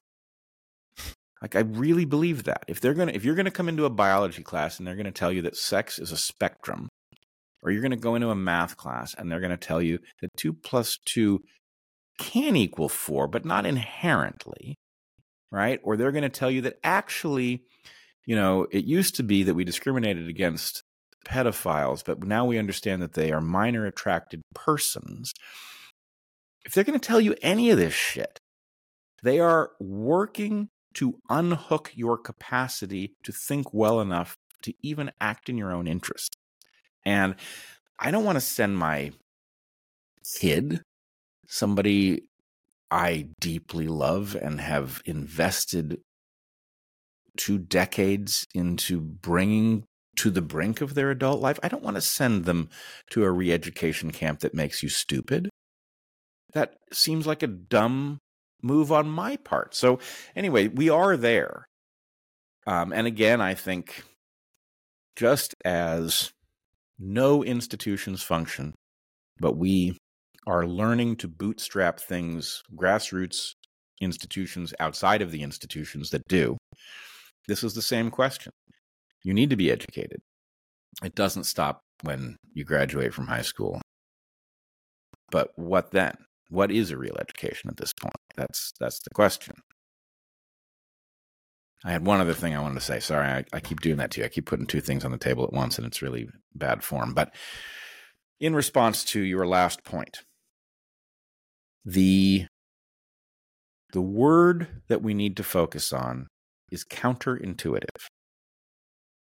In the circumstance where you are being presented a false dichotomy, in the circumstance where you are facing the same puzzle that humanity has faced for centuries, and you're about to do it again, and you know that it's a cycle that doesn't go anywhere good and is only getting more dangerous based on new weapons, the answer is you can be certain that the right move is going to involve a healthy dose of the counterintuitive. You're going to have to think some thought that sounds wrong at first. You're going to have to make some move that people are going to swear is immoral or unbearably dangerous or something. You're going to have to do something unexpected to break out of the trajectory, which in the end leads nowhere. And so I would just say people need to look at that and they need to budget. Oh, I'm going to have to say something that's going to get me in trouble. I don't know which thing it is yet, but there's no way out of this puzzle that doesn't have me saying something that's going to cause people to swear I'm a bad guy. Okay, maybe I'll just budget for that. All right, there's going to be something counterintuitive and people are going to have a hard time with it at first. So that's just where I am until further notice. Yeah. The way I think about that is Charles Eisenstein framed this really brilliantly. He's such a beautiful writer.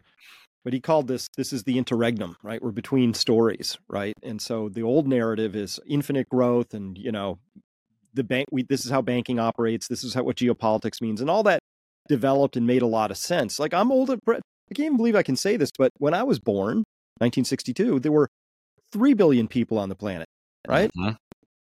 In a year or two, there might be 9 billion. Who else has been alive when 6 billion new souls have come on this planet? I mean, it's like a whole, I don't even know how we adapt to that level of change. So, but that old story of we don't really have to do energy budgeting because there's always more and we'll think of something, and we can just, treat nature as the disposable repository for whatever waste streams or, soil.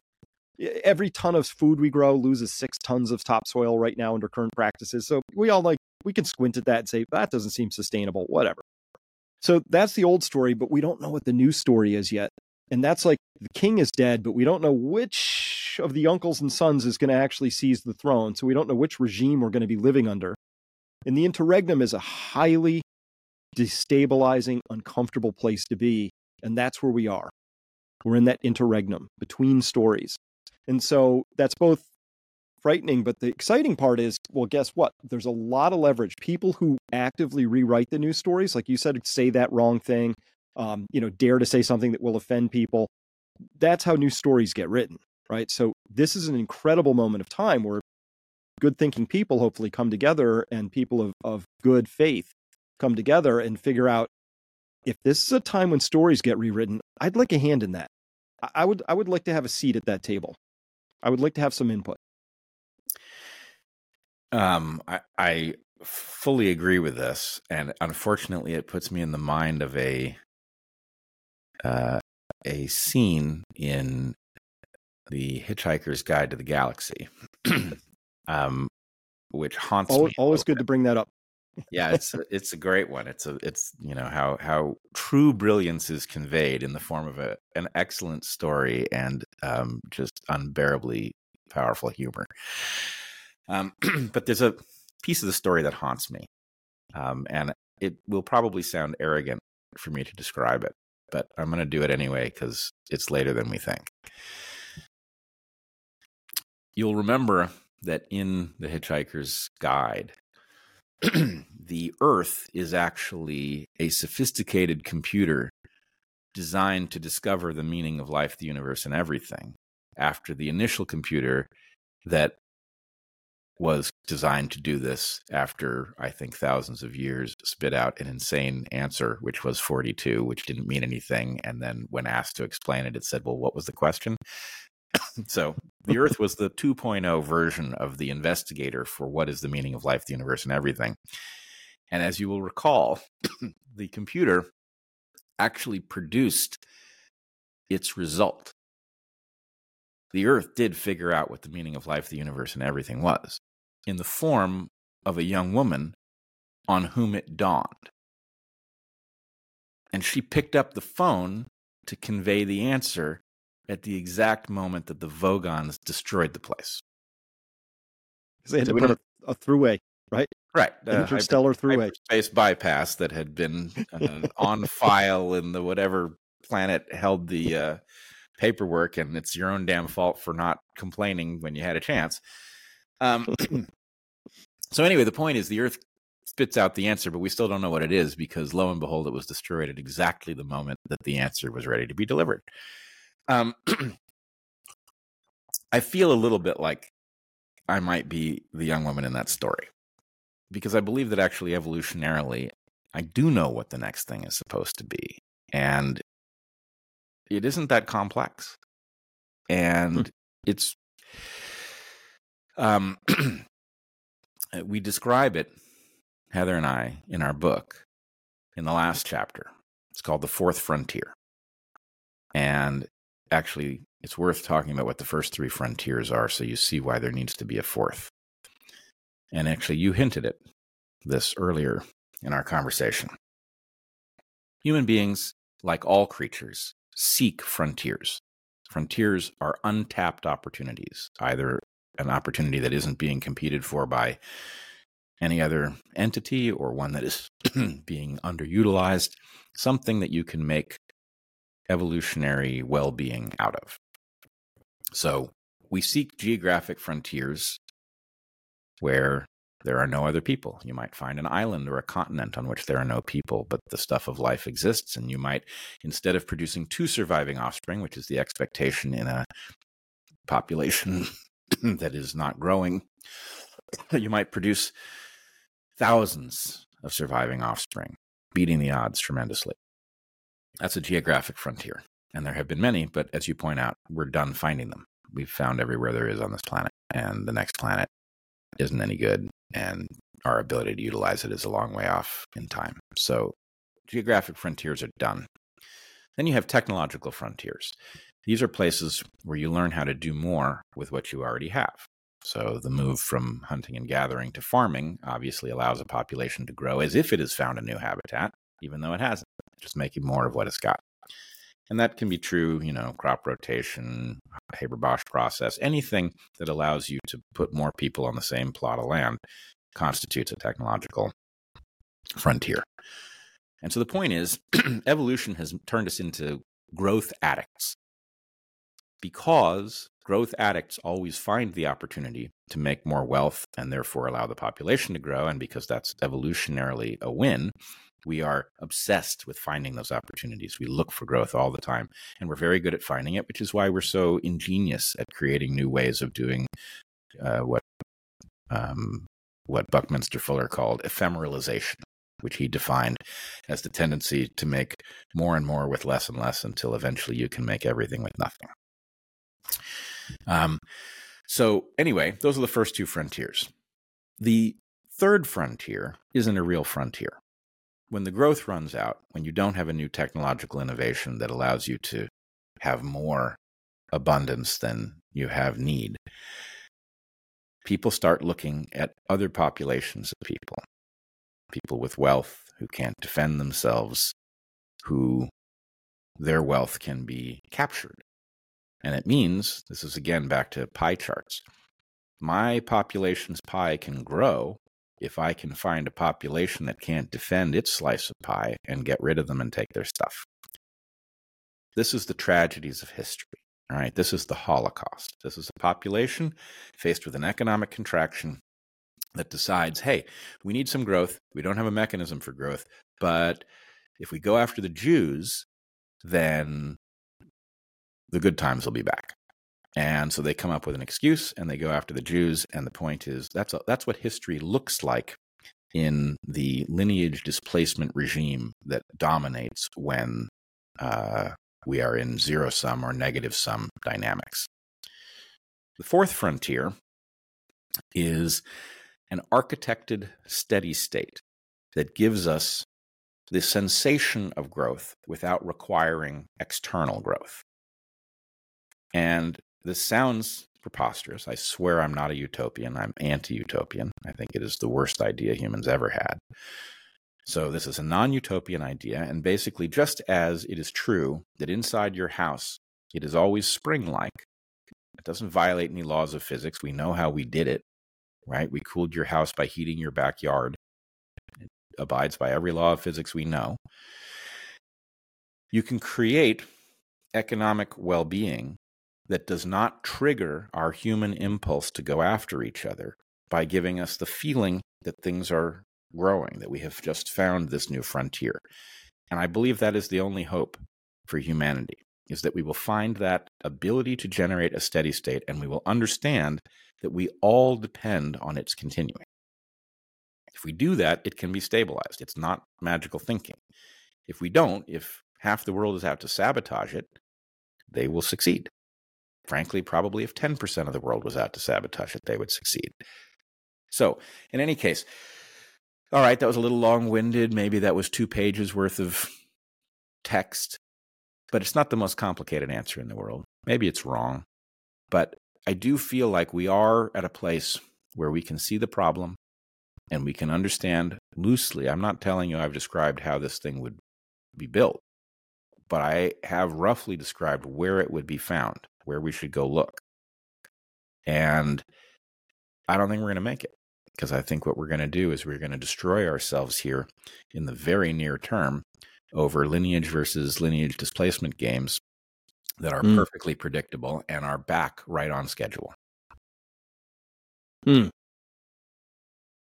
So I like this. Let me hypothesize a fifth frontier. And this is going to dangerously put me into hippie territory, but I speak hippie. I dabbled in the arts for a while, right? Nice. Fluent. But this is the woo-woo side of thing. But that final that other frontier might be inward, right? So we've conquered the external world. arguably we've conquered space to as much as our chemical abilities allow us to do with our chemical rockets. Maybe we could get a little further, but unless we break the space-time, fifth dimension, we're kind of stuck here for a while. And so this inner thing. So this gets us back to consciousness, right? So I've been wrestling with this for a long time because I wanted it to be wrong, and I bet a lot of physicists did too. But the observer effect in physics is very well characterized, right? And so we understand now that smallish things, electrons, photons, are either waves or particles, and the dividing line seems to be, was anybody watching? Well, what do you mean? Was anybody watching? Like, could a cat watch, and would it be different? No, you have to have this awareness that you're actually observing for this thing to be located in space. And when you bring that awareness, lo and behold, this thing has always been a particle. Even if you do it after it had to make the decision, right? It's very it's a brain breaker for me, but it says that there's something else happening here we don't quite understand. And I connect that loosely to this other idea that I've just been astonished, Brett, by. When you look back through history, there are certain people who seem to have figured some stuff out, and you're like, where'd that come from, right? Like there must be some access we have, some of us, or maybe all of us, that we have to the greater mystery, right? That there is a way for things, awareness, information to be processed that we don't get yet, right? And I think Carl Jung put it best. I loved how he put it. He said, people don't have ideas. Ideas have people. Right? And I can find that same sentiment in the autobiographies of Herbie Hancock, in his music, who else was saying that? Albert Einstein said the same thing. He's like, dude, I had these crazy ideas, and then I had to find the math to make them work out. So where's that come from?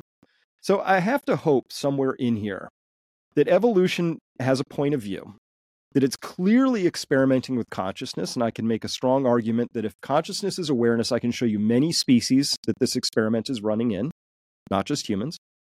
And that humans are just one of many species that evolution, nature has said, let's try this consciousness thing out for some reason, right? So what do we do with that?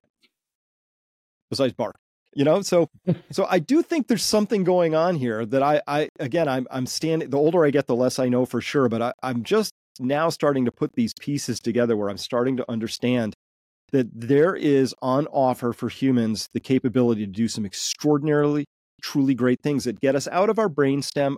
Listen, we're all that more. Like the tantric wheel says, we're all of these things. We are these vile, gross little subroutines of hardware and wetware, that sort of evolution gave us. And we also have this capability to step out of that frame and be these other things too, and so that's the moment in history we find ourselves in. And I think that's the prime tug of war. Is like, can we find a way to break out of our programming so that we can actually architect things? Because I'll submit to you, everybody listening to this would say, I don't want it to be this way.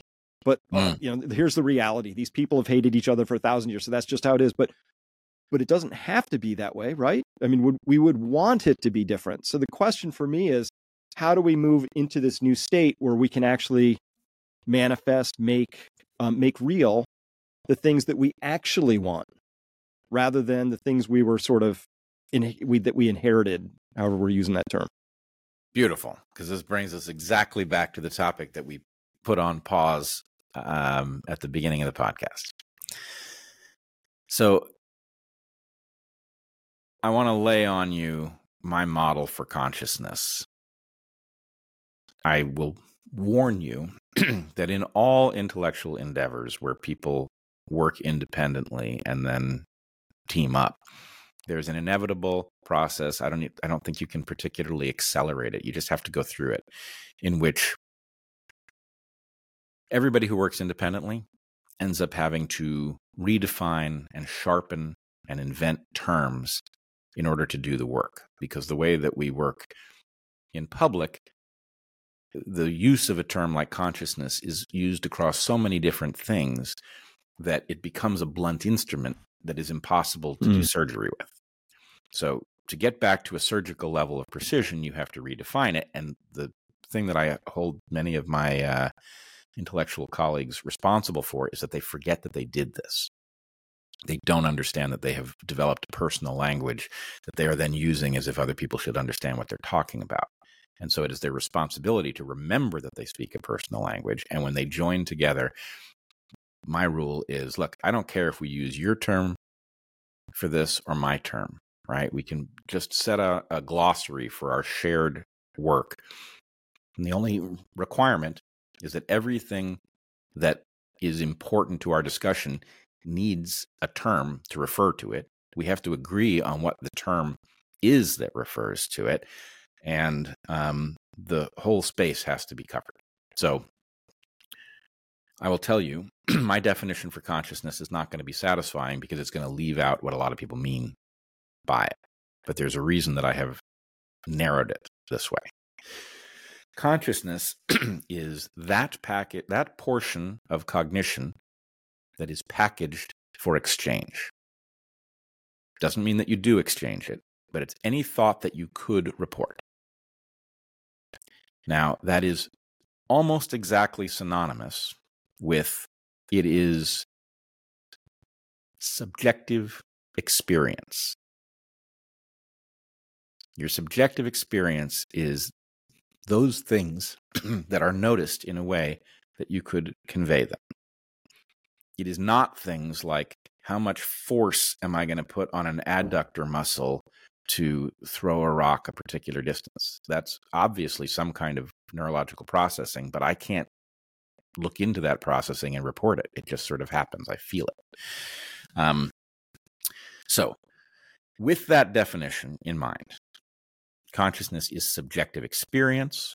Another way to say that is that consciousness is that portion of cognition that is packaged for exchange. The question, evolutionarily, that people struggle over, that they swear is difficult, is, well, what the hell is that? It must be, many people now conclude it must be written into the material of the universe and pre-exists the minds in which it manifests itself, which I think is nonsense. But I think what they are missing is the following, what I would argue is an obvious set of conclusions. The utility of consciousness that explains its evolution and its nature is not individual. The idea that we have a subjective experience that exactly overlaps that which we can report to others is evidence of what this paradoxical, expensive process is, what it's for. And it is not primarily for thinking thoughts to ourselves. It is, in fact, advantageous for that, but secondarily. The obvious reason to have consciousness is because the capacity of a group of people who are not identical to collectively arrive at thoughts that are better than the sum total of what each of them would arrive at individually is the stuff of human well-being. So the point, this is a little more halting because I'm fending off this cough from 4 weeks ago, but the idea is that human beings, when they face novel circumstances, things for which their ancestors did not hand them a recipe for use, have to bootstrap a mechanism for dealing with those novel circumstances. And the way they do it in our book, Heather and I encode this as campfire. They gather around the campfire when they're not occupied finding food for the day or doing other important work, when they are sidelined by the fact that their eyes are not particularly adjusted to the low light. They gather around the campfire and they pool their cognitive resources and they talk about things that they have noticed. They talk about opportunities they do not know how to capitalize on, and then they parallel process them. Right? If I've seen a creature that I know has got to be edible, but I don't know how you would catch one, then I might talk about this creature and where I've seen it and what I know of its behavior, and I might pass that on to a dozen people. Some of them may be hunters who are too old to pursue game anymore, but know a lot about different creatures or have passed through some habitat with other things that might tell us something about what one might do to capture one of those things. And it is the parallel processing that makes human beings so capable of switching niches. This is the thing. Most creatures, when we say, what is a springbok? A springbok is defined by a particular niche that it exists in. We don't find it across a dozen different niches. We find it in one niche. Most species have a niche. Humans don't have a niche. Our niche is niche switching. It is the ability to inhabit thousands of niches simultaneously in different places with different software packages without swapping out the hardware. Right? Your same basic platform, but with different cultural packages that enable you to be anything from a hunter of sea mammals to a farmer of mountain terraces. Right? Different software packages enable different populations differently. And that came about through, we argue, this process of collectively becoming conscious of a problem and arriving at a solution through the emergent cognition of multiple minds sharing the puzzle through the magic of language, which is really, aside from the fact that we pretty much understand how it works, magic. So anyway, your point about where we are, the interregnum, where we must go, the counterintuitive, all suggest to me that what you're looking for is, this is the moment at which we have to do whatever the modern campfire thing is. Frankly, maybe take the entheogens that are appropriate to that process to liberate the mind so it is not so constrained by what it knows. Mm-hmm. Whatever that process is in modern terms has to happen so that those of us who are thinking from first principles can take at least a shot at getting us out of this puzzle. Because if there's one thing that I think any reasonable person, anyone courageous enough to even confront the question, would have to admit, it's that none of the people who are driving us seem to know anything about a long-term plan. They may have plans for how they escape the catastrophe that's going to befall the rest of us, but nobody seems to have a plan for all of us. And wouldn't it be a shame if this marvelous species, with all it has accomplished, didn't take at least a really good shot at architecting a world in which we actually could exist, a non-utopian world in which we could be liberated and we could put aside ancient rivalries and just simply be our best selves? We can, and we have to, because I think that's the game afoot right now. And so this is where my nature serves me really well, all my nature, time in nature. And we're starting to see these strains of thinking come out in the so-called sustainability communities. They don't use the word sustainable anymore. They go with this other word, regenerative, because nature is regenerative. And when something is regenerative in nature, it does something that you have to do. It's like the one thing you have to do. You have to create negative entropy, right? So this sunlight's coming down, and you're going to collect that as a tree, and you're going to put that into highly organized, like molecules and relationships and all of this stuff, right?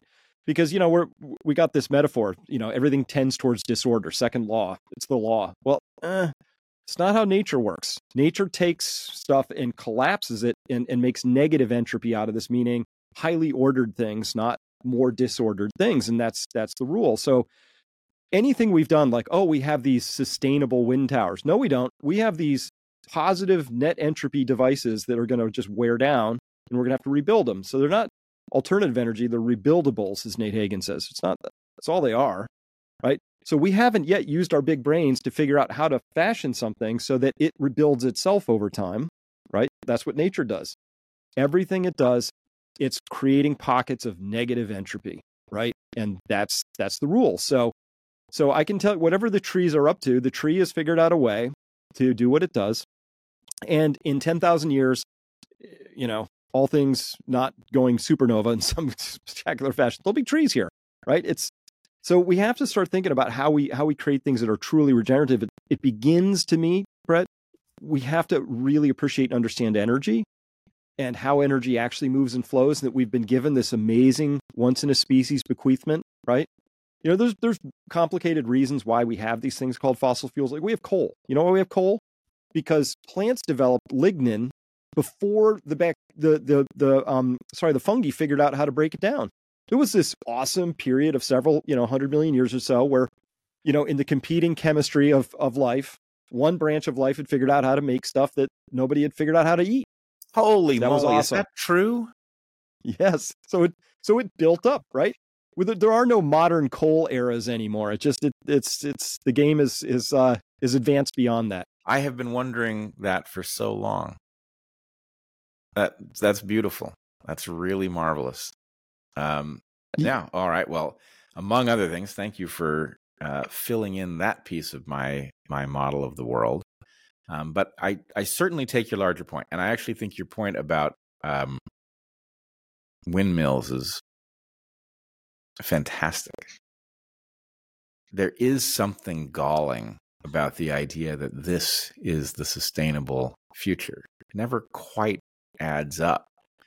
And I keep when I used to teach, I would always point out the details of what is a tree, right? It is a self-constructing solar farm, that is capable of spreading across a landscape into places where the sun is falling in an underutilized fashion. I mean, it's so far beyond, we think of ourselves as so sophisticated, and what was here long before we were here is really breathtaking, right? It's miracles as far as the eye can see, and we clearly are not wise in the sense that we are not even thinking about why our technology doesn't look like that. All right, our technology should look like that, or we should figure out how to live in harmony with the stuff that already does this really well. You think solar power is good? Yeah, I do. Let's talk about plants, right? They prove how good it is. And even your fossil fuels are proof of how good solar power is, because that's what they are. They're just old solar power, that happened in a past environment. So, yeah, there is a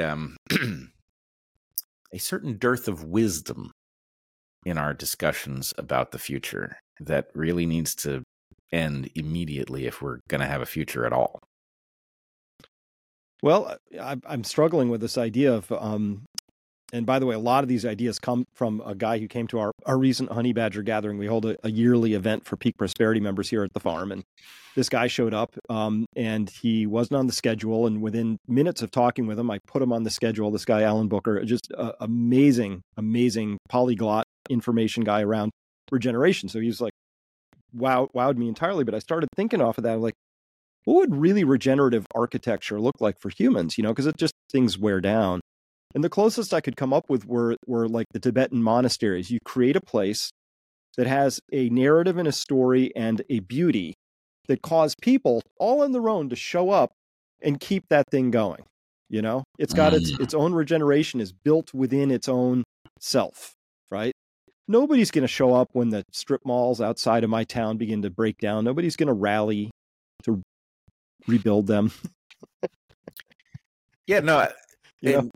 As always, your so much of your thinking is just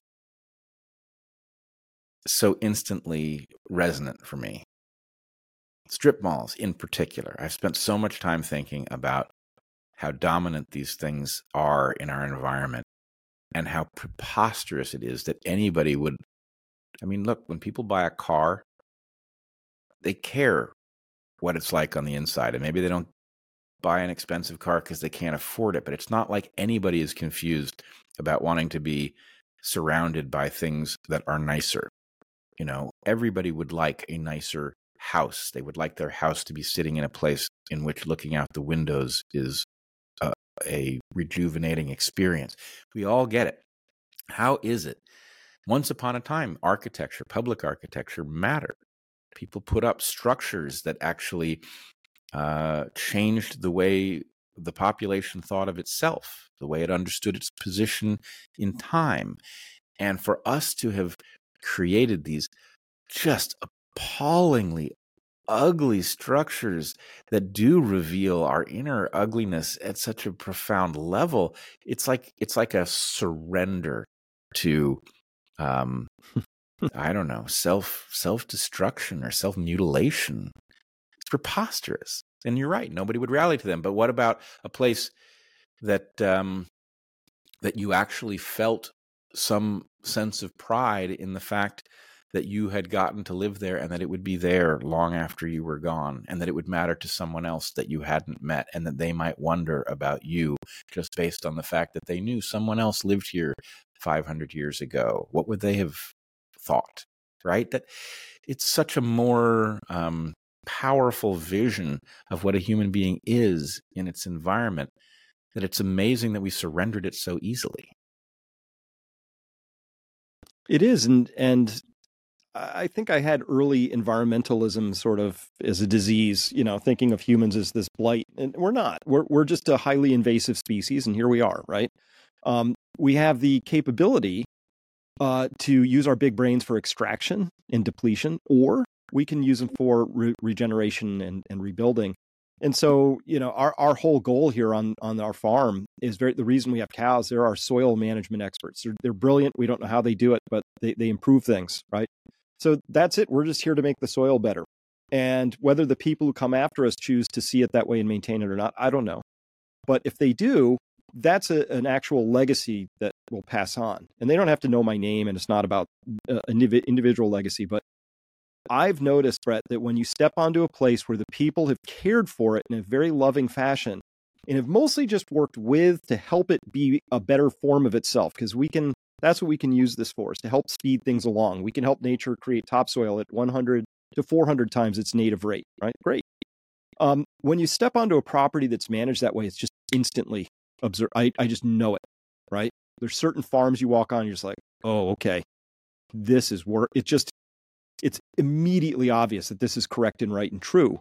It just as immediately obvious as that ivermectin works. I mean, there's just some things you just know right away, And so I think it's as simple and as hard as that. It's empowering people to step away from the old story and what's the new story? Well, let's get busy being regenerative. I don't know what happens next. I can't control any of that. I don't know. I have worries, but I think the best I can do is just set it up, put the ball on the tee for the next team. I think that's as close as I can get. Interesting that you say all this. Heather and I have moved to the San Juan Islands, and we live in a place that's very different than any place we've ever lived before. It's weird. It has a strangely short history in geological terms, because what formed the Salish Sea and left the islands that remain here was a glaciation that ended 15,000 years ago. And effectively, there was a giant mile-thick sheet of ice that sat in this location. And when it melted, the erosion carried a lot of loose material out into the Pacific, and the rocky material remained, and those are the islands that we live on. So 15,000 years isn't a long history for a rock, right? Now, this particular set of rocks had a native population on it. And that population, if you know how to look at the place, radically altered landscapes. They transformed them into utterly beautiful, self-sustaining, regenerating places. And so we live in a former fishing camp. The evidence of it is there if you know how to look. There are middens where huge amounts of shellfish were processed. They were taking advantage of the massive salmon runs that came through here, and maintaining prairies where there would have been forest. In any case, You don't initially know that that's what it is the first time you see it. You just think it's a pretty place. But then the more you learn about how it was altered, and, it's sad that these people are not there, but that their work remains, and that it's the opposite of a strip mall, man.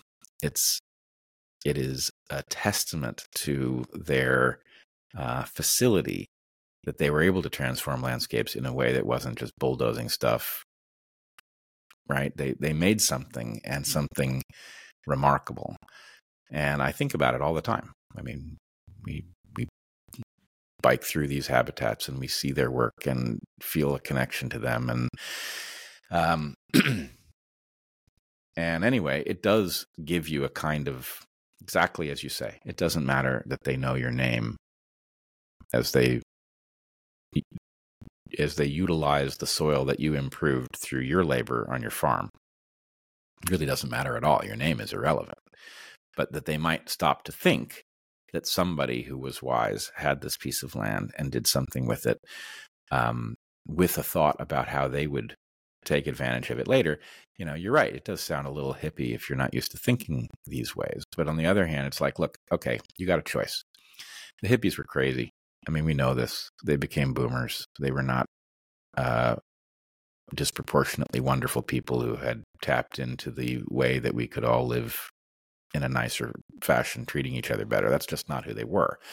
But such things, such people have existed, and we have a choice. We can either figure out how to tap into that kind of long-term thinking, that wisdom, or we can wreck ourselves. And the thing that makes me really concerned for the place I now live is that I worry that not only are we going to foolishly destroy ourselves, which I think is pretty likely,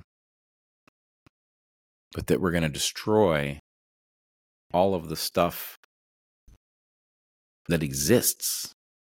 The whales that swim by, the eagles that hunt the gulls and the salmon.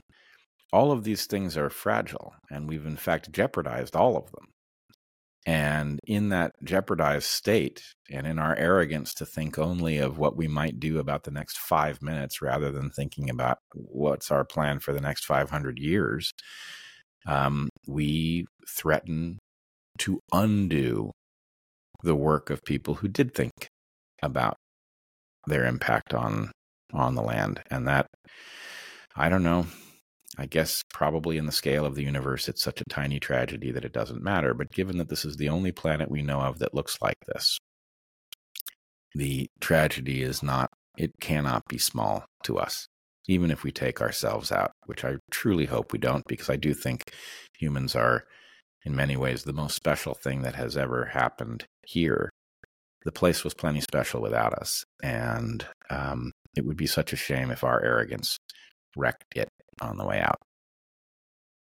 Well, I guess it's true. And if we manage to wipe out everything but one vent, in the deep ocean, life will come back. Give it 10 million years or 100 or something, it will find a way. So, but my grief is such that I think it's beautiful, and I think it's unseemly to destroy things of beauty.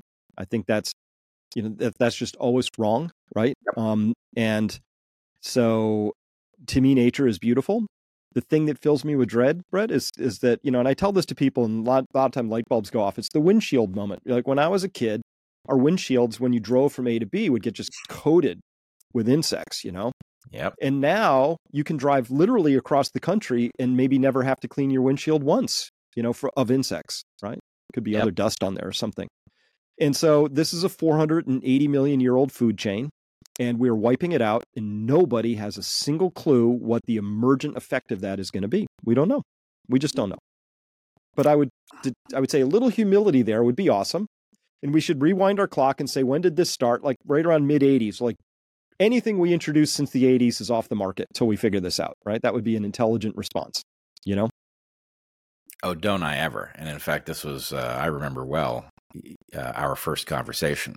And that fact, the change in the windshield from, you're a bit older than I am, but not terribly much. When I was a kid, the windshield, I mean, it was a problem. There were special products that you could, put in the windshield wiper fluid thing of your car, and they didn't work particularly well because the insects were pretty gooey, and it was a thing. It was a problem.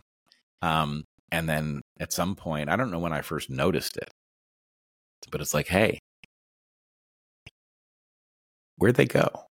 Like, we're talking about a huge transformation of the way the biology of planet Earth functions, and it just vanished. And I will say that there's one other piece of this, which I think is hopeful.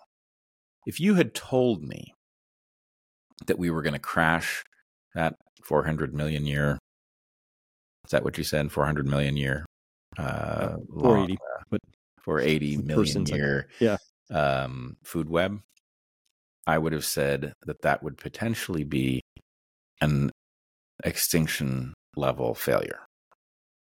That at least you would get massive starvation out of it. And that obviously didn't happen. I think what did happen is we got a radical reduction in the active diversity of these things. But somehow the plants that we eat were not dependent on the creatures that were destroyed, something. So anyway, if you'd asked me what would happen if such a change occurred, I would have thought it less recoverable than it obviously is. Likewise, if you had told me that we would hunt sea otters down to a population of less than 100, or elephant seals, or eagles, or condors, if you had told me that these things would reach this precarious edge of extinction, I might have told you that I thought the likelihood that they would reemerge and create a self-sustaining population was near zero, and I would have been wrong about that too. So in any case, I do worry that people will look at how much damage we've already done, and they'll think, screw it, it's too late. And it is too late for some stuff, The Tasmanian wolf will never roam the earth again, but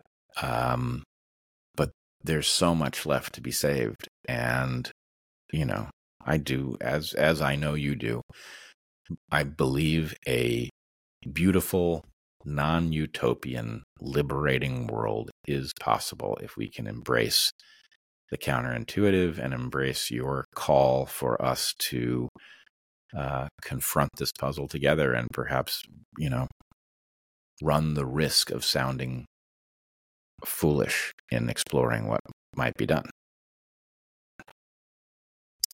And I would default it all the way back to the metaphor level. And I'll get in trouble. Here's the metaphor that's wrong. Humans are special and different. I'll get in trouble. Say, no, we're not. We are a part of a very special thing. Like if you know what the jewel wasp does in its predation of the cockroach, or if you understand, just how aggressive plants are at shading each other out, and just watching all of life, we can be special, but where I would submit that we're on a par with, we're a part of this. Well, we're part of this computational machine that's solving the mysteries of life and all of that, right?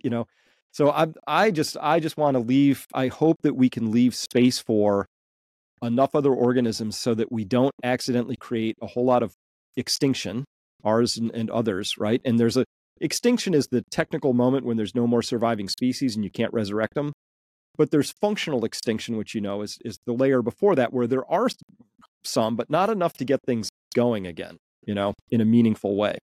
So I hope that we can figure this out before we get there, And I'm very encouraged, though, Brett, by seeing a lot of younger people in particular who are they're getting, they want to be part of this real regenerative sort of landscape. And I think they deserve all our support. I wish that instead of 100 billion going to Ukraine, we would have 1 billion going into these sorts of activities.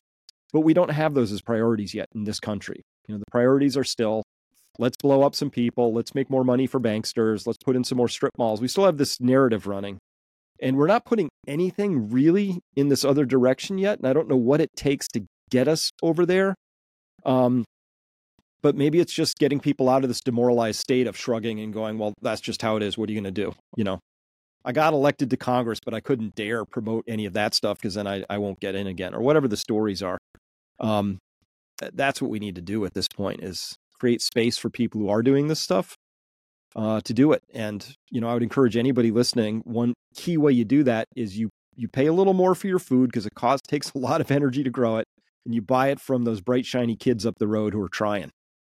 And they're building soil and relationships with each other and with nature as they do that, right? Time to vote. I love that people voted against Bud Light and Disney films and all that stuff, but let's vote for, too. Yeah. People who are doing it right. I agree with that. I am going to take the risk of taking the exact opposite position that you have taken. And I'm going to do it for a reason. And then I'm going to give you the last word. And I feel like we are at a good place to wrap this up.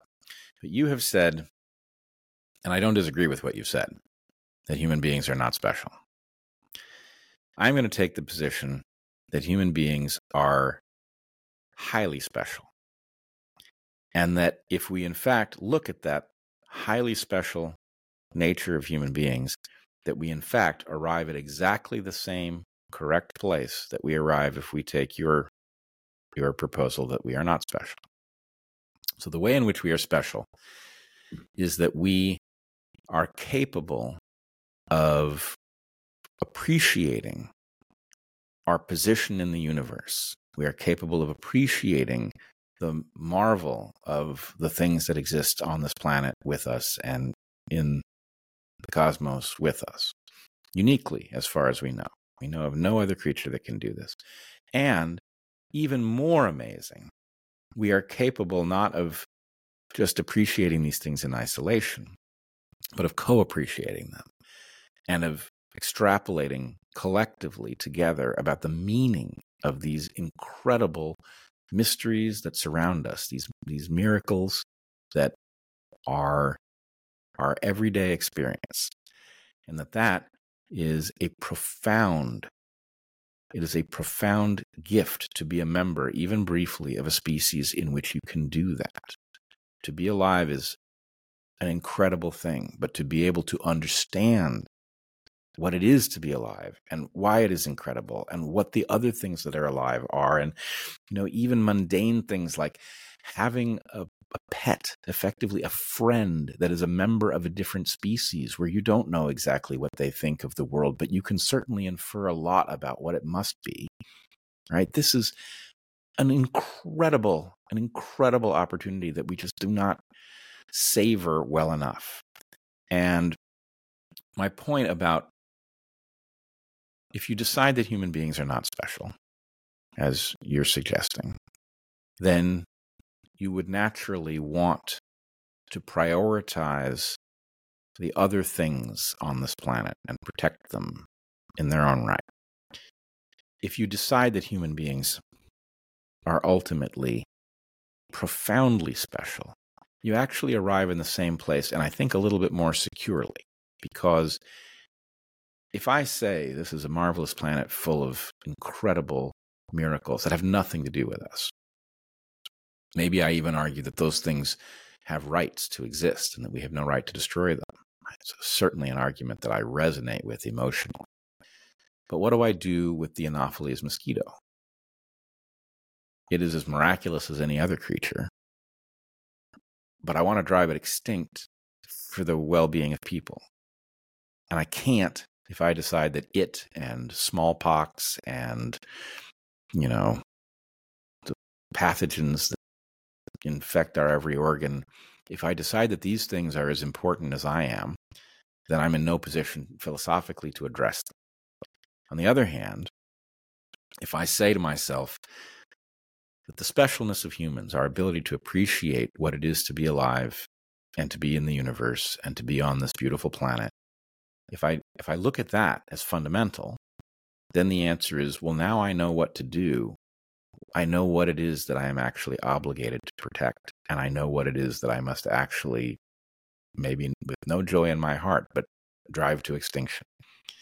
Because my real obligation, philosophically, is to take that marvelous opportunity to be a thinking, collaborative human being on this beautiful planet and to provide it to as many people going forward as can possibly be given that gift. To deny anyone the experience of being here who might live and won't get to is a loss. We would not want to have been denied this experience, and we do not have the right to deny it to those in the future. And so, anyway, it tells me that I'm obligated to protect the giant Pacific octopus and the orca and the polar bear, but I'm not obligated to protect the Anopheles mosquito. So, in any case, I don't know what you'll do with that, but I'm interested to hear. Well, thank you. Thanks for that. Thanks for the last word, which won't be. But I actually think that this idea of not special is the portal to get us to where we need to go.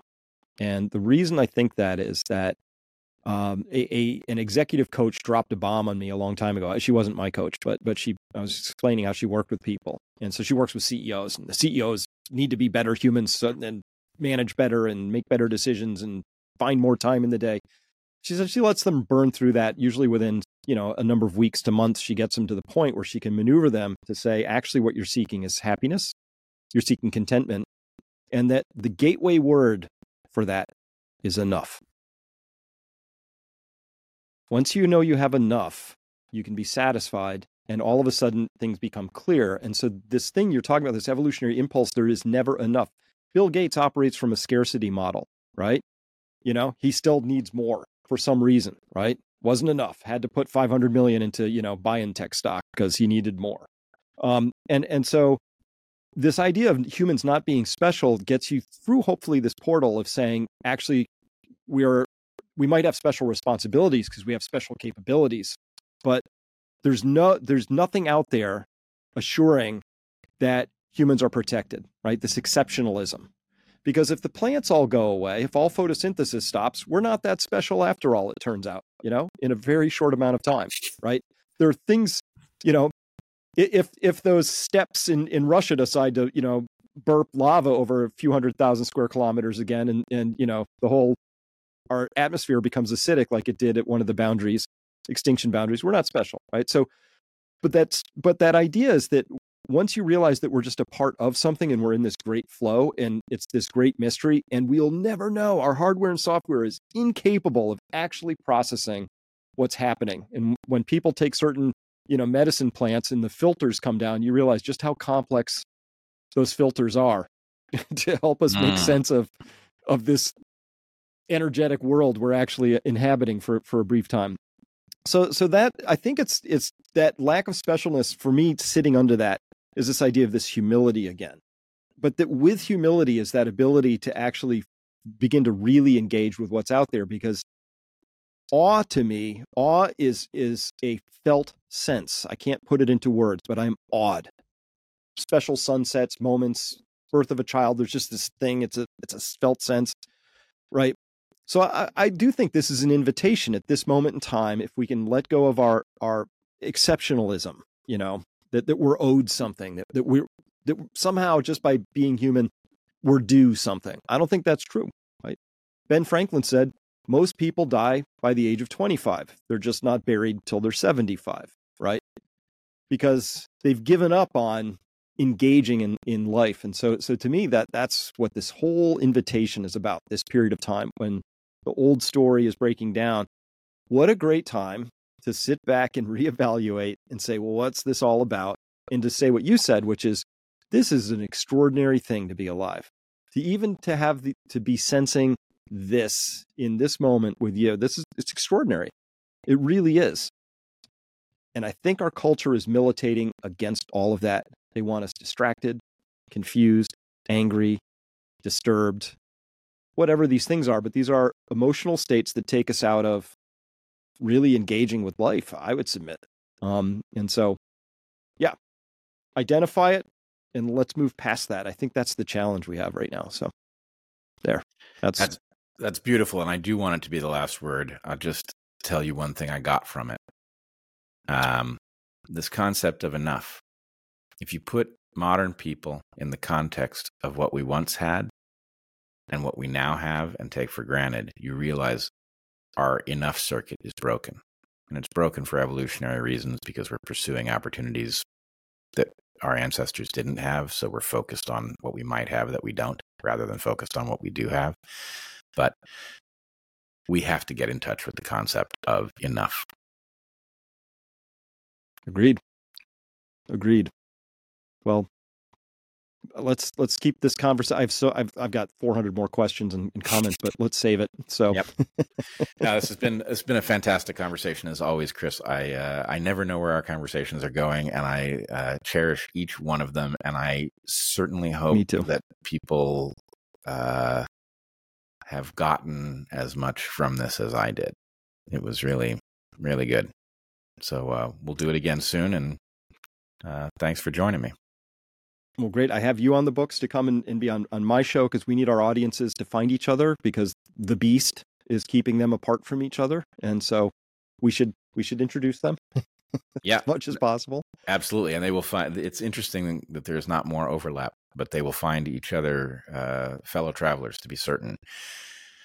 So indeed, my audience should find you at peakprosperity.org. .com. Yep. It should find you at, your Twitter handle is at Chris Martenson. At Chris Martenson. You want to spell Martenson? Martenson. Martenson, right. Okay, and what else? You've got your crash course, which people, if they want to come to understand the nuts and bolts of where they are in history, would be a great place for people to go. And what else? Well, that's the problem definition. The companion book is Prosper, which talks about building 8 different forms of capital up. Finance is one, but so is emotional capital. So that if you're rich in all 8 forms of capital, you'll be more resilient. So really, we're about resilience. And Peak Prosperity, obviously, I put my own stuff there a lot. That's where my content goes. But what it really is, Brett, it's a community of people. We got a lot of people back there, and they're no surprise, right? We're curious, we're free thinking. We have very civil discourse. There are a lot of overly represented successful humans in life who kind of are on the vibe that maybe now is we better start becoming resilient. So that's how everything I do is in service of helping people see what's coming before it comes. And the good news is the community has now a level of intelligence built around that. That's I'm astonished at how smart our community is. It's an amazing thing. That's fantastic. And at the end of the day, that matters so much more than all of the noise that one experiences out in the world. Mm-hmm. All right. Well, it's been a pleasure. And not only thank you for joining me, but I want to thank everybody who hung in there with this wide-ranging and I think important conversation. So be well, everybody. Well, thank you, Brett. I appreciate it. I've been looking forward to this all week, and it exceeded all my expectations and hopes. So perfect. Thank you for this opportunity. All right. See you soon. All right. Bye, everyone.